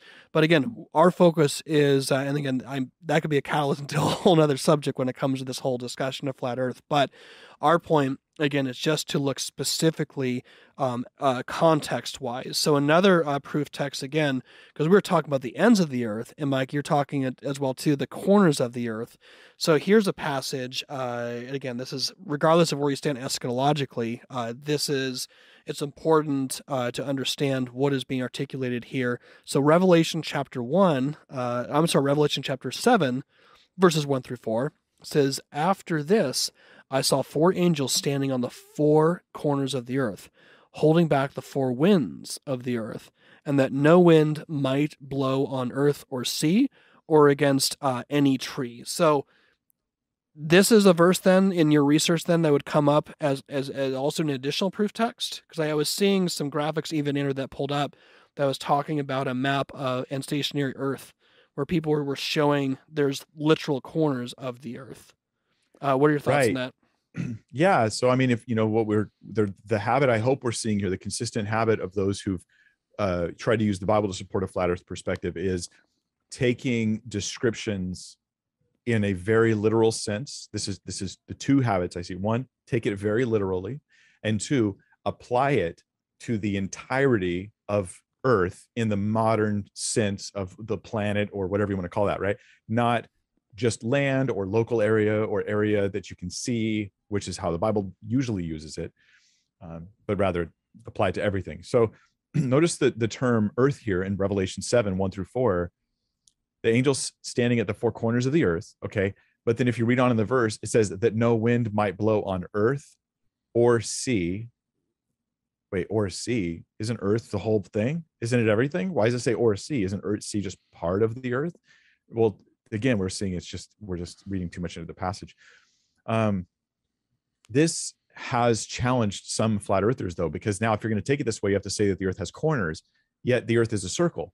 So it's a circle and it has corners. So you get these interesting ways of trying to put this together. And I don't even know how to interpret some of these images, because I'm like, okay, so there's like a circular earth with an ice wall that you can't go beyond, and that's the edges of the earth. But beyond that, there's these corners and the earth is square, or, almost cube-like, an uneven cube or whatever. I don't know what do you call that size? I don't know what that's called. Mm-hmm. The cube in thirds, and there you go. Yeah. And this becomes like seen as a literal thing. There's literally 4 angels literally standing there.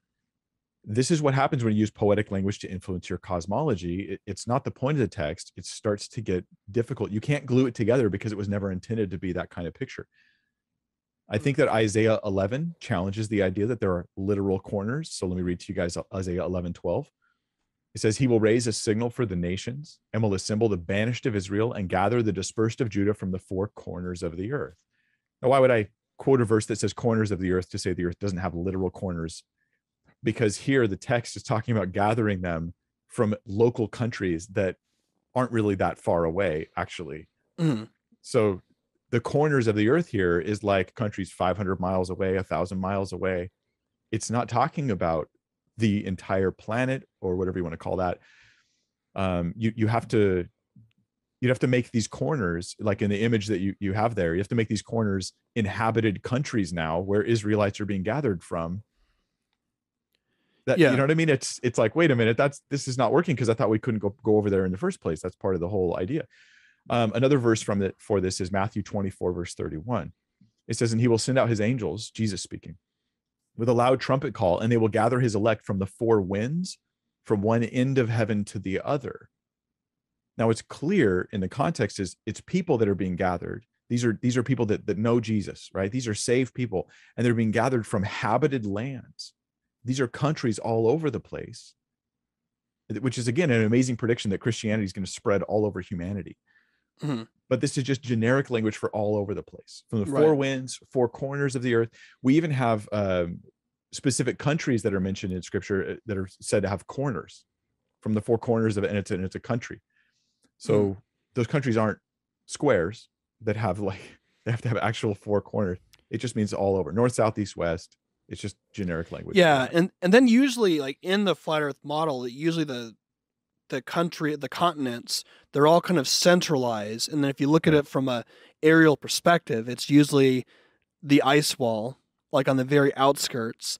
But then out to the pretty much the ice wall, it's pretty much just water, and all the continents are centralized.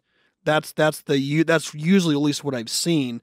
Right. So to try and say, like with this, it would make Isaiah 11:12 very problematic, because how do you gather Israel from, unless there's like some Waterworld scenario where you have, people on these sort of floating whatever, like out on the outskirts. You start to really jump into hermeneutical gymnastics for sure. Yeah, they're not even being gathered from beyond the Middle East. Right. At that point. And so we're looking at, Isaiah 11 talks about the Middle East as the four corners of the earth, because it doesn't mean planet when it says earth. It doesn't mean everything. It's a term that has a variety of meanings. And from the perspective of the original writers, if you're living around Jerusalem, you're like, yeah, look, if you go walking around in the Middle East, Babylon feels pretty far away. And you're not looking at it from space and thinking of the earth as this little thing on a paper in front of you. Yeah. And again, I think you emphasized that as far as too, when you mentioned the foundations of the earth. So again, you mentioned like Micah 6:2, Isaiah 51:6, where this language is used.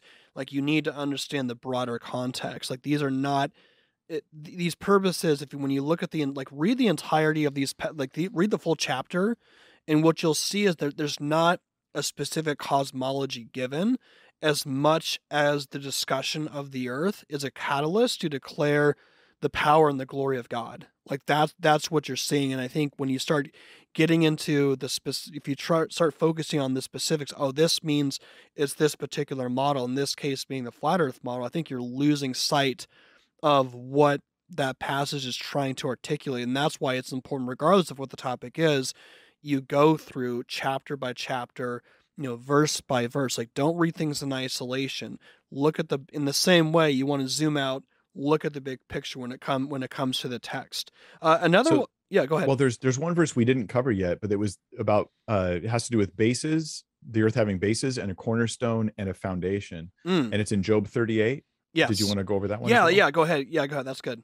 So I think it combines a bunch of different things, and it shows it's a good one. Now these are verses that proponents have used. Like, I've heard these used. I got them all from them. I didn't just make them up. So Job 38 verses 4-7, it says, "Where," this is God speaking to Job again, "where were you when I laid the foundation of the earth? Tell me, if you have understanding, who determined its measurements? Surely you know. Or who stretched the line upon it?" Again, we have a picture of God putting a line out on the earth, you're like, he literally did it. If you're going to take it all literal here, then he did it. He put a giant line. How long was that line? Where is it now? Where did it come from? Why did he have to do it? "On what were its bases sunk, or who laid its cornerstone, when the morning stars sang together and all the sons of God shouted for joy?" Now, from a flat earth perspective, there's a literal foundation with a literal cornerstone. somewhere on the earth. Right. And all you have to do is keep reading. Okay, so here's me. I'm just going to keep reading. Here's the next few verses, totally in context, just starting with the next verse. Or who shut in the sea with doors when it burst open from the womb? When I made clouds its garment and thick darkness its swaddling band, and prescribed limits for it, and set bars and doors, and said, thus far you shall come and no farther, and here shall your proud waves be stayed. Now, if you want to take this poetic description in Job as literal, then you got to go whole hog, and you got to believe that the sea has literal bars and doors that keep the waves from coming up onto the coasts. Right. Literal bars and literal doors, because there's a literal foundation and a literal cornerstone. There's got to be a literal measuring line. We have to be consistent. The text seems to be very clearly indicating that's not the meaning of it, right? You have to believe that where ocean meets land, God put literal bars and doors. Mm-hmm. This is easily testable and known at the time, right? They had coasts accessible to them as they're reading this. It's using picturesque language of bars and doors to talk about how God sovereignly set up things so that the oceans stop, so that we could have land, so that we could have society, so we can have all these things. There's an order to stuff, and we give God credit for that. So you can go back to that cornerstone passage in Job 38 here. If it's a literal cornerstone, you have to believe in a literal gigantic measuring tape that God used in sizing the earth, because in the same verse he says, who stretched the line upon it? Right? Did the ocean come from a giant womb? Right. Because that's what the text says here in verse 8. The sea burst from a womb. That's interesting. Like, who's that? Whose womb was that? Exactly. No, it's just poetic language to discuss the nature of things. So it's rich poetry, not to be taken literally. And I think that's the case with things like foundations. Although, in my opinion, you could have an earth with foundations, no matter what shape it is. All you need is large amounts of solid material underneath the surface dirt, and the earth has foundations. So that doesn't seem like it proves much to me. Right. No, exactly. And even, for example, and this is just an example, when you look at what you're trying to prove a point. I think this is the case. What we're seeing from our perspective is that we're seeing where there's a commitment to this is the definitive model of what the earth is. Let's find verses that have a word that kind of backs up this general model. But you're not really looking at what's your ultimate conclusions, the things you actually have to accept along with that. Because if you're going to accept this type of interpretation, then there's other things you have to account for, like the line going through and things like that as well too. And this is just Jerry, real quick. I think part of what I find extremely interesting is the fact that that there aren't these big doors stopping the sea from going on the earth, because you can see it, right? You can actually see it. I think part of the issue with some of the flat earth conspiracies is the fact that they believe that the earth is a disc because they have not seen what the actual earth looks like. No one's actually been to space, right? So everything that we see of the earth, everything that we see of space, there's some type of computerized image or something or the other. So there's no proof essentially to them that has never been seen. Well, the question I would have for you guys is, I understand why on your flat earth models, you don't put big doors on the edge of the seas because you can see the seas, right? But have you ever seen the bottom of the ocean? Personally, have you been to the bottom of the ocean? How do you know there's no doors on the bottom of the ocean? Right? Why aren't those on the flat earth models? All of the images you see of the bottom of the ocean, did you actually visit it? Or have you seen the specific pillars, which apparently, there's these giant, which means that there on the bottom of Earth, there's just these giant, gaps of open space, because that's what a pillar is. It holds up a foundation. And so it's kind of like they're making that model, but they're not. It's that I think a lot of times people will make an argument, but they're not truly accounting. Like they'll use that against the person that they're arguing against, not realizing, well, can you actually account for that as well too? I think, and this is a different category, Mike, and you can give your thoughts on this too. It's that, when people will argue against a emotionally charged argument about, Anne Frank, why would God allow the Holocaust to happen and for Anne Frank to go through what she went through? Well, if you have, your worldview still has to account for that. I mean, you have to, at some point, all right, let's take out the Christian worldview. Like, how do you account for that? Congratulations, you refuted Christianity. Well, now you have to account for, if you're arguing from the point of being an atheist, well, okay, well, where's the ethic wrong that's survival of the fittest going to this logical conclusion? What are you complaining about? So I think a lot of times people don't really look at what you're actually trying to articulate. And even the breadth of the earth, for example, regardless of where you understand, where you stand in eschatology, whether you have more of a partial preterist view or a futurist view of Revelation. Again, when you look at, and you mentioned this too, Mike, in Revelation 20, verse 7 through 9, this is something that's brought up as well too.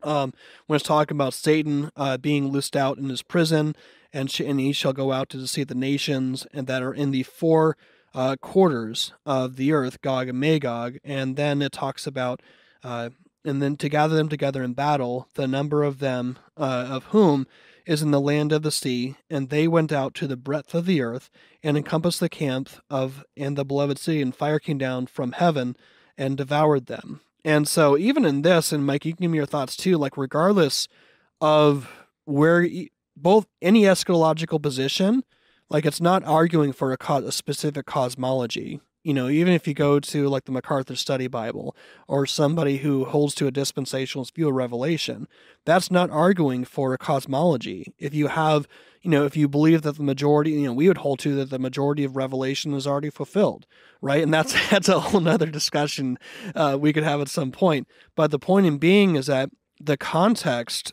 eschatologically, it's not arguing for a cosmology. So you can hold to that model if you want to. You can't use, for example, like that passage in Revelation, regardless of what your eschatology is, to try and say, this is God showing that this is his model of the earth. That's my thought on it. Yeah, like, and just so people get, because we're grabbing all these passages and going, oh, that's not cosmology, that's kind of stuff. There are times where the Bible is just speaking plainly, literally about things, So when it says, like in John, there was a pool of Bethesda, had 5 porches, pool of where is it? Not Bethesda. What am I trying to say there? Anyway, someone's. We've been talking for a while. It's all good. Someone's punching there, going like, "How did you get that wrong?" Right? Yeah. Anyway, I mean, archaeologists have discovered this thing. Originally, they thought, "Oh, this is." There was these weird theologians, Germans. Mm-hmm. I mean, I love Germans. Don't get me wrong. I think Germans are great. But there's German theologians from like the 1700s who were just wacko. Yeah. And these guys were like, "Well, John is doing an interesting thing about the Pentateuch. There's 5 porches because there's 5 books, in the law, and that's the reason." And then they go digging in Jerusalem, and they're like, "Oh, there's just 5 porches there," So that's just talking about a literal description for sure, and physical things that happen there.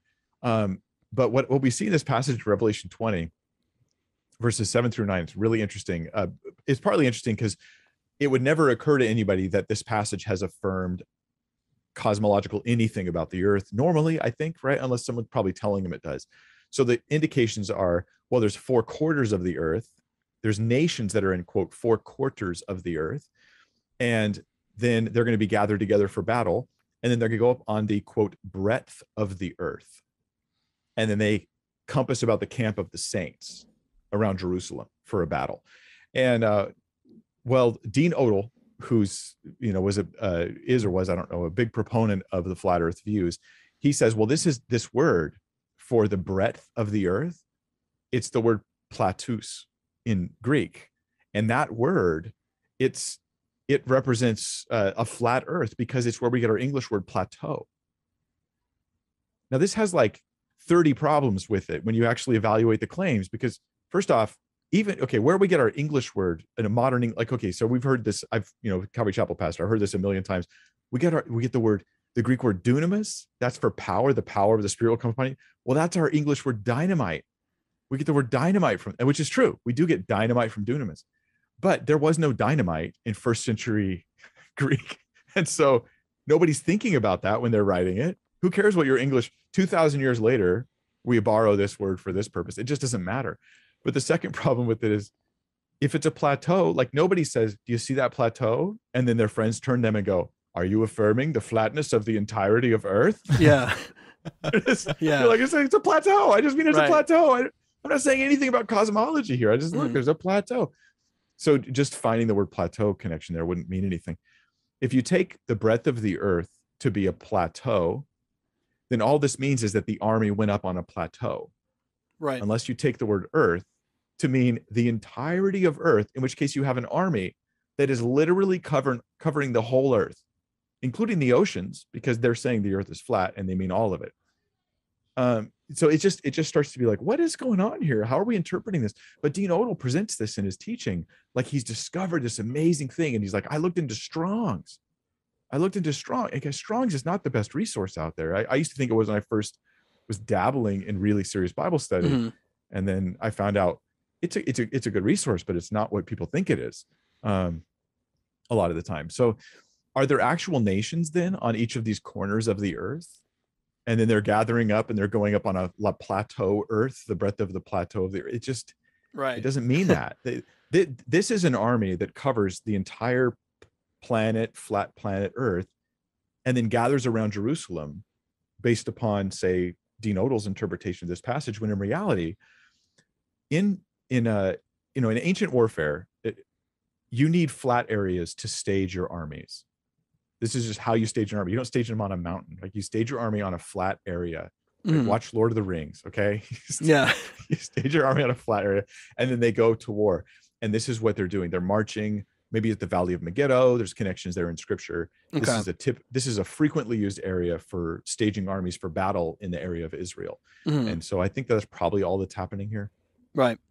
Yeah, and even, for example, here's one as well, too, and Andrew, you can kind of give me your thoughts, too, if you have any thoughts on these verses as well, is, again, context matters. So one of the categories, too, is Daniel 4:11, which says, the tree grew and became strong, and its top reached the heaven and was visible to the end of the whole earth. Its leaves were beautiful, and its fruit abundant, and in it was food for all. The beasts of the field found shade under it, and the birds of the heavens lived in its branches, and all flesh was fed from it. Verse 20 says, and the tree you saw, which grew and became strong, so that its top reached the heaven, that is visible to the end of the whole earth. And so even something like this, and I can get for someone who is, again, and I've watched those videos, and I appreciate the passion that they have. And again, the thing that they're right on when it comes to people who adhere to the flat earth model, that they're passionate about God's word being true and it having the say in areas of life. In this case, the creation. I get that. I think, but at the expense, but you're jumping into that at the expense of context. So even Daniel 4:11, like, this is a dream that Daniel's having, and I'll admit, I've had some weird dreams. And one of the things with dreams that you're always doing something weird. Like, you get into a fight. Like, every single time when I'd be in my dream, whenever I'd be in a situation where, like, I'm fighting for my life, all of a sudden I would be in slow motion. I couldn't move, and all of a sudden I'd be going there. Or then, I would have a dream where I'd be falling, and as soon as I land, I hit the ground, I wake up. But it would be, sometimes I'd speed up really, I'd slow down and then speed up when I'm falling. All these weird things, and then once you realize you're in a dream, you wake up. So the very idea of a dream, the conditions of a dream, is that you're seeing things that aren't normal. The metaphysics of being in a dream is different than being alive here on the earth. So people have, context does matter in that regard. Yeah, to take Daniel 4:11 as saying, hey, if a tree is visible all over the earth, then that means it's a flat earth. It doesn't work on a globe. I agree that doesn't work on a globe.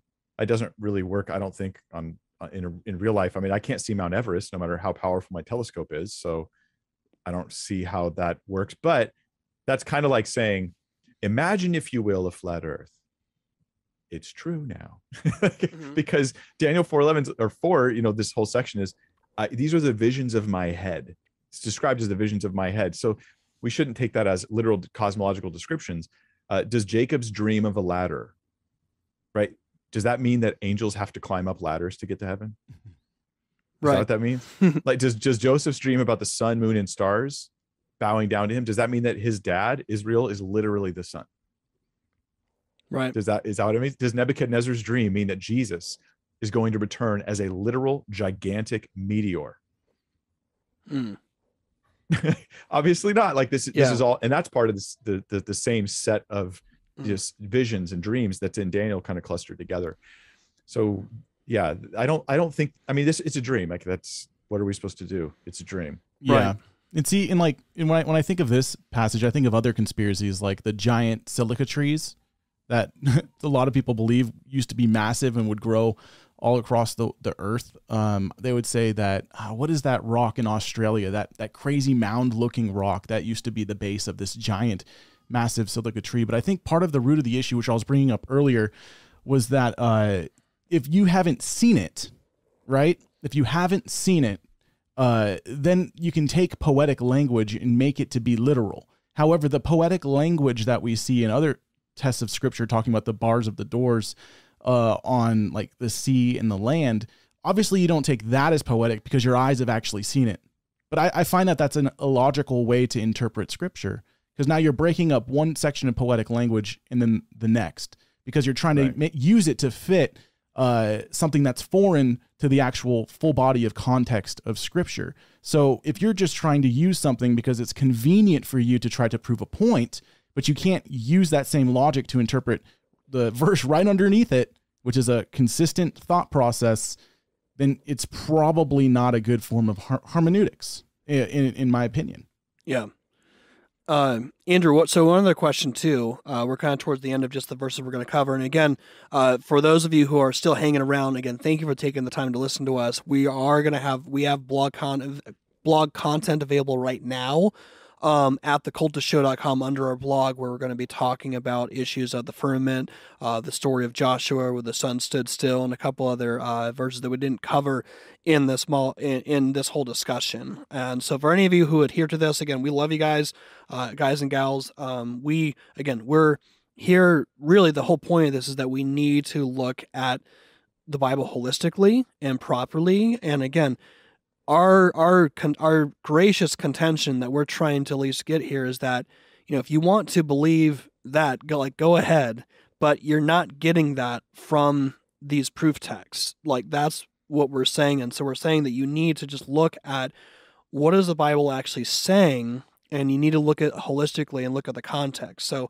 one of the last passages, we'll kind of jump into this. One of the last ones here is the story. It's actually one of my favorite. I remember as a kid being fascinated by this. It's the story of the temptation of Jesus, when Jesus goes out into the wilderness for 40 days, and then all of a sudden he's tempted by Satan in many particular ways, and Jesus combats him with scripture. And then the final temptation is that Jesus gets taken up to the high places, and he says, all of these things I will give unto you if you bow down and worship me. And he sees all, I believe just all the treasures of the world is how it articulates it, just everything that the world can offer. And then he said, you shall worship the Lord your God and serve him only. So Andrew, what's like when you read that, just from your perspective, just what do you see like when you read this whole passage about this temptation of Jesus, and all of a sudden, the final, the culmination of him being brought up to the high places? When you've read that initially, and when you go through that, like, what do you see? What do you think is the main point of that story from your perspective? Yeah, the main point of that story from my perspective is that Jesus is succeeding where Israel has always failed. And he's being tempted, yet he is without sin, and he does what Israel always should have done, right? Like, Israel always built altars in the high places in the very land that God gave them, right? They are the great covenant breakers. And I'm no better. I am a covenant breaker myself. I sin every single day. So I don't want to say anything in terms of saying I myself am better than ancient Israel. I'm not, but I do have the grace of God that is sufficient for me. But I see that in the fact that it's the God-man Jesus Christ who succeeds in his righteousness, in which I where humans fail, where humans fail. But thinking of this text as if I was to think of someone who held like the flat earth model, I'd have to say there's got to be some mountain in the world that we can go to, that we can see, and we can stand there and see everything. But is there?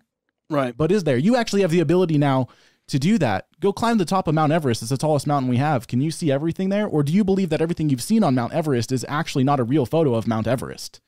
That it's all just, I don't even know how you'd say it, like fake photographs, or these people never really actually went there, that it's just a stage in a Hollywood set in order to make you think that you can't actually see everything. Because I think that's what you'd have to do if you hold to a flat earth model. Or anyone who's ever taken a picture on the top of Mount Everest who use a fish lens camera. So they're fake. Yeah, it's fake, Jerry. Right. It's fake. So that's the again, thing. We're just showing the logical conclusion. But anyways, yeah, that's what I've seen. In fact, like when I look at this passage too, I just see really the sovereignty and the supremacy of Christ, and also I see really the importance and maybe what we're talking about in this whole conversation. Again, Mike, thanks for we appreciate you coming on here. It's just the importance of the authority of Scripture, that Jesus never appealed to his own authority. He'd always appear to authority outside of himself. And so he's not saying to Satan, because I said so. He quotes to him Scripture specifically. But yeah, Mike, as we wrap up here, maybe give me your thoughts too on this passage, how you saw this being used, particularly when it came to your research in the initial video that you did, and how should we look at this whole story of Jesus being brought up into the high places and having this interaction with Satan. How should we look at this? Well, I mean, I agree with Andrew's summary. It's beautiful and perfect. Yeah, these are the high places. Jesus succeeds where Israel compromised. Jesus doesn't compromise with the making these stones into bread. Israel compromises with, like, we're sick of this manna, give us meat. No, wherever they fail, Jesus succeeds. Here he is in the wilderness, overcoming, and it's awesome. I love it. I think the theology of it's really neat stuff. Yeah. He's the one who was tempted in all ways as we are, yet without sin. But from a flat earth perspective, I've heard this used to say, hey, there's a mountain somewhere. Jesus was taken up to it, and he saw all the kingdoms of the world. This means he had to have seen, like, China, and he had to have seen everywhere, right? And so now there's some of this is just a lack of awareness about topography in Israel. So in Israel, within walking distance during Jesus's temptation, he's not just in some random wilderness, right? He's in the wilderness north of the Dead Sea, south of Jerusalem. In walking distance, let's see, you could go to Jerusalem. That's 2,474 feet high. Mount Scopus is 2,710 feet high. Most likely the closest, or the highest mountain he could reach in the 40 days of temptation without supernatural powers being used is 3,300 feet. Now, some would say, well, there's Mount Hermon up in the north. That's 9,000 feet high. It's 9,000 feet high. But guess what? There was a temple on Mount Hermon, and they had gone up to it. I remember hearing Michael Heiser, one scholar who in many ways I do like, but on this particular issue, I think he propagates some things that aren't accurate. Mm-hmm. And he said, they didn't climb mountains back then, but actually there was. I mean, the highest mountain anywhere in the region was Mount Hermon. It was 9,000 feet high, and there was a temple up there. So people had gone up there, and guess what they knew? You can't see all the kingdoms of the world on any of our mountains. Yeah. So here's a thought. I think this is a supernatural vision, which is why Luke records it slightly differently. It says in Luke 4:5, the devil took him up and showed him all the kingdoms of the world in a moment of time. Took him up and showed him all the kingdoms of the world in a moment of time. Why is a moment of time relevant? Because it's relating to a vision he had, a brief vision of all the kingdoms of the world. It's, either he just showed him the king, it just doesn't make sense to add the phrase moment of time unless it's vision related, I think. Mm-hmm. But another scripture that balances this out is when Jesus calls Nathanael to be a disciple of his. I think it's really interesting when I realized this was kind of a parallel passage from a flat earth perspective. And he says to Nathanael, hey, I saw you when you were under the fig tree. And Nathanael's like, how did you see me under the fig? That doesn't make any sense. Oh, wow. You have divine knowledge. You must be the Son of God. And on a flat earth perspective, Nathanael would have turned to Jesus and been like, you must have been on a mountain, right? Because you could naturally see me. If you could see China, you could see me under the fig tree. Right. But there's a natural understanding that, no, you can't just go up high enough to see everything there is. This seems to be a vision from the text. Yeah. Mm-hmm. No, that's really good. And then I think just one thing to maybe as we wrap up here, I just have one thought. Someone actually asked me on our cultish page on our Instagram. Someone actually messaged me. So I actually took a picture of your awesome cup. That's great there. So we got you're gonna have a bunch of people who are all of a sudden gonna want your cups because because of this podcast. But someone actually asked. I think it's a good question. Someone asked if the Hebrews believed a flat Earth biblical cosmology, why didn't God correct them? And I think the answer to that question is that throughout the entirety of history, there have been a lot of different ideas. about cosmology, whether or not it's the Earth is centric, whether or not the sun is centric, or people in the ancient times had their model as well too. Well, ultimately, if you look at the story of the Bible, one thing we can agree on is that the Bible is a linear story. It starts at the beginning and it goes to a conclusion. And the whole purpose of the redemptive story of Jesus coming was not to convince people of a particular model of a particular cosmology. It was to talk about the coming of the Messiah, that he was going to save his people from their sins. That's the story of the gospel. That's the whole point being, is to save people from their sin. Because the main thing is not the main issue that mankind has right now, and all the brokenness and all the sin and brokenness that we see here in the world, is not a misunderstanding of where the earth is versus where the stars are. Our biggest problem is that we are separated from a holy God and that we're tainted with sin. That's the purpose of the gospel. That's the purpose of the Messiah coming. That's really the focal point, Jesus being the center of history, is that it's Christ dying for our sins, being raised on the third day according to the scripture, his sin for our righteousness. That's the hope of the gospel. That's I think, my perspective, really the focus of the entirety of history. So I think really in this whole aspect of this whole conversation, one, you guys can give me thoughts as you wrap up here, is that we should look to creation, understanding it declares the glory of God, but understand too that creation, again, it condemns mankind and makes them without excuse, and it shows people that they desperately need a savior. They need Christ. Like, that's the focal point. The focal point of the gospel is people being saved from their sins. That's what people need. That's where the focal point needs to be when it comes to us as Christians, is Christ dying for our sins, not a specific cosmology. I think it has its place, but I think it can be incredibly misguided. But I think that would be my answer to that question. Do you guys have any last thoughts that or anything as we wrap up here? Yeah. It says in James 3:1, it says, "Not many of you should become teachers, my brothers, for you know that we who teach will be judged with greater strictness." That should be terrifying to people when you're opening up God's word, when you're posting things that you're reading necessarily, maybe on YouTube, whether you feel that you're correct. Jeremiah 17:9 says our hearts are deceitful. We must be able to be corrected by scripture. And I pose a question to anyone who does pose the flat earth model. In Acts chapter 7, verse 55, this is the stoning of Stephen. It says, "But he, full of the Holy Spirit, gazed into heaven and saw the glory of God and Jesus standing at the right hand of God. And he said, 'Behold, I see the heavens open and the Son of Man standing at the right hand of God.' But they cried out with a loud voice and stopped their ears and rushed together at him." My question for you would be, how high is that? He could see it, right? If we're taking these things literal, just as everything else that may be poetic in language in scripture, and I don't think this is poetic by any means, but I'm saying if I'm to think as a flat person who holds to the flat earth model, if I'm looking up, literally heaven is above the firmament. He must have seen something, but wouldn't it be a speck? Wouldn't it be a dot? Would he actually be able to see who it was? I would say that your thought process of scripture couldn't rightly even understand this. I would say heaven is close, but we can't see it.